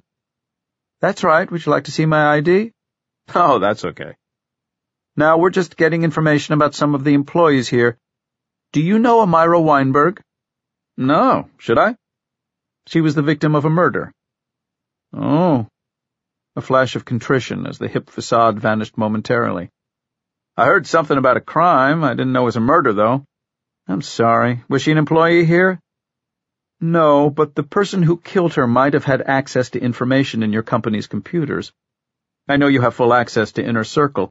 Is there any way somebody who works for you could assemble an individual's dossier?" He shook his head. "To get a closet, you need 3 passcodes, or a biomet and 1. "Closet?" He hesitated. "Oh, that's what we call a dossier. We use a lot of shorthand in the knowledge service business." Like secrets in a closet, she assumed. "But nobody could get my passcode. Everyone's very careful about keeping them secret. Andrew insists on it." Cassell removed his glasses and polished them with a black cloth that appeared magically in his hand. He's fired employees who've used other people's passcodes even with their permission, fired on the spot. He concentrated on his glass polishing task, then looked up. Well, let's be honest. What you're really asking about isn't passcodes, but alibis. Am I right? We'd like to know that, too. Where were you from noon to 4 p.m. yesterday? Running. I'm training for a mini triathlon. You look like you run, too. You're pretty athletic. If standing still while punching holes in targets at 25 and 50 feet is athletic, then yeah. Could anybody verify that? That you're athletic? It's pretty obvious to me. Smile. Sometimes it was best to play along. Pulaski stirred, which Cassell noted with amusement, but she said nothing. Sachs didn't need anybody to defend her honor.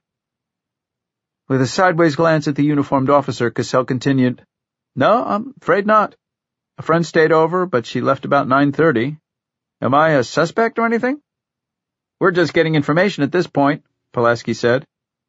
Are you now? He sounded condescending, as if he were talking to a child. Just the facts, ma'am. Just the facts. A line from an old TV show. Sachs couldn't remember which one. Sachs asked where he'd been at the times of the other killings, the coin dealer, the earlier rape, and the woman who'd owned the Prescott painting. He replaced the glasses and told her he didn't recall. He seemed completely at ease. How often do you go into the data pens? Maybe once a week. Do you take any information out? He frowned slightly. Well, you can't. The security system won't let you. And how often do you download dossiers? I don't know if I ever have. It's just raw data. Too noisy to be helpful for anything I do. All right, well, I appreciate your time. I think that'll do it for now. The smile and flirt faded. So, this is a problem? Something I should be worried about? We're just doing some preliminary investigation. Ah, not giving anything away. A glance at Pulaski. Play it close to the chest, right, Sergeant Friday? Ah, that was it, Sachs realized. Dragnet, the old police show she and her father would watch and rerun years ago. After he'd left, another employee joined them. Wayne Gillespie, who oversaw the technical side of the company, the software and hardware. He didn't exactly fit Sachs's impression of a geek. Not at first. He was tanned and in good shape, wore an expensive silver or platinum bracelet. His grip was strong. But on closer examination, she decided he was a classic techie after all, somebody dressed by his mother for class photographs. The short, thin man wore a rumpled suit and a tie that wasn't knotted properly. His shoes were scuffed, his nails ragged, and not properly scrubbed. His hair could use a trim. It was as if he was playing the role of a corporate exec, but infinitely preferred to be in a dark room with his computer. Unlike Cassell, Gillespie was nervous, hands constantly in motion, fiddling with 3 electronic devices on his belt, a BlackBerry, a PDA, and an elaborate cell phone. He avoided eye contact. Flirt was the last thing on his mind, though, like the sales director, his wedding ring finger was bare. Maybe Sterling preferred single men in positions of power at his company, loyal princes rather than ambitious dukes. Sachs's impression was that Gillespie had heard less than Cassell about their presence here, and she snagged his attention when she described the crimes. Interesting. Okay, interesting. That's sleek. He's pianoing data to commit crimes. He's what? Gillespie flicked his fingers together with nervous energy. I mean, he's finding data, collecting it. No comment about the fact that people had been murdered. Was this an act? The real killer might have feigned horror and sympathy. Sachs asked his whereabouts on Sunday, and he too had no alibi, though he launched into a long story of code he was debugging at home and some role-playing computer game he was competing in. So there'd be a record of when you were online yesterday? A hesitation now. Oh, I was just practicing, I wasn't online. I looked up and suddenly it was late. You're so nod, everything else kind of disappears. Nod? He realized he was speaking a foreign language. Oh, I mean like you're in a zone, you get caught up in the game, like the rest of your life dozes off? He claimed not to know Myra Weinberg either, and no one could have gotten access to his passcodes, he assured her. As for cracking my words, good luck. They're all 16-digit random characters. I've never written them down. I'm lucky I've got a good memory. Gillespie was on his computer, in the system, all the time. He added defensively, I mean, it's my job, though he frowned in confusion when asked about downloading individual dossiers. There's, no point. Reading about everything John Doe bought last week at his local grocery store? Hello, I've got better things to do. He also admitted that he spent a lot of time in the data pens tuning the boxes. Her impression was that he liked it there, found it comfortable, the same place that she couldn't escape from fast enough. Gillespie, too, was unable to recall where he'd been at the times of the other killings. She thanked him, and he left, pulling his PDA off his belt before he was through the doorway and typing a message with his thumbs faster than Sachs could use all her fingers. As they waited for the next all-access suspect to arrive, Sachs asked Pulaski, Impressions? Okay, I don't like Cassell. I'm with you there. But he seems too obnoxious to be 522, too yuppie, you know? If he could kill somebody with his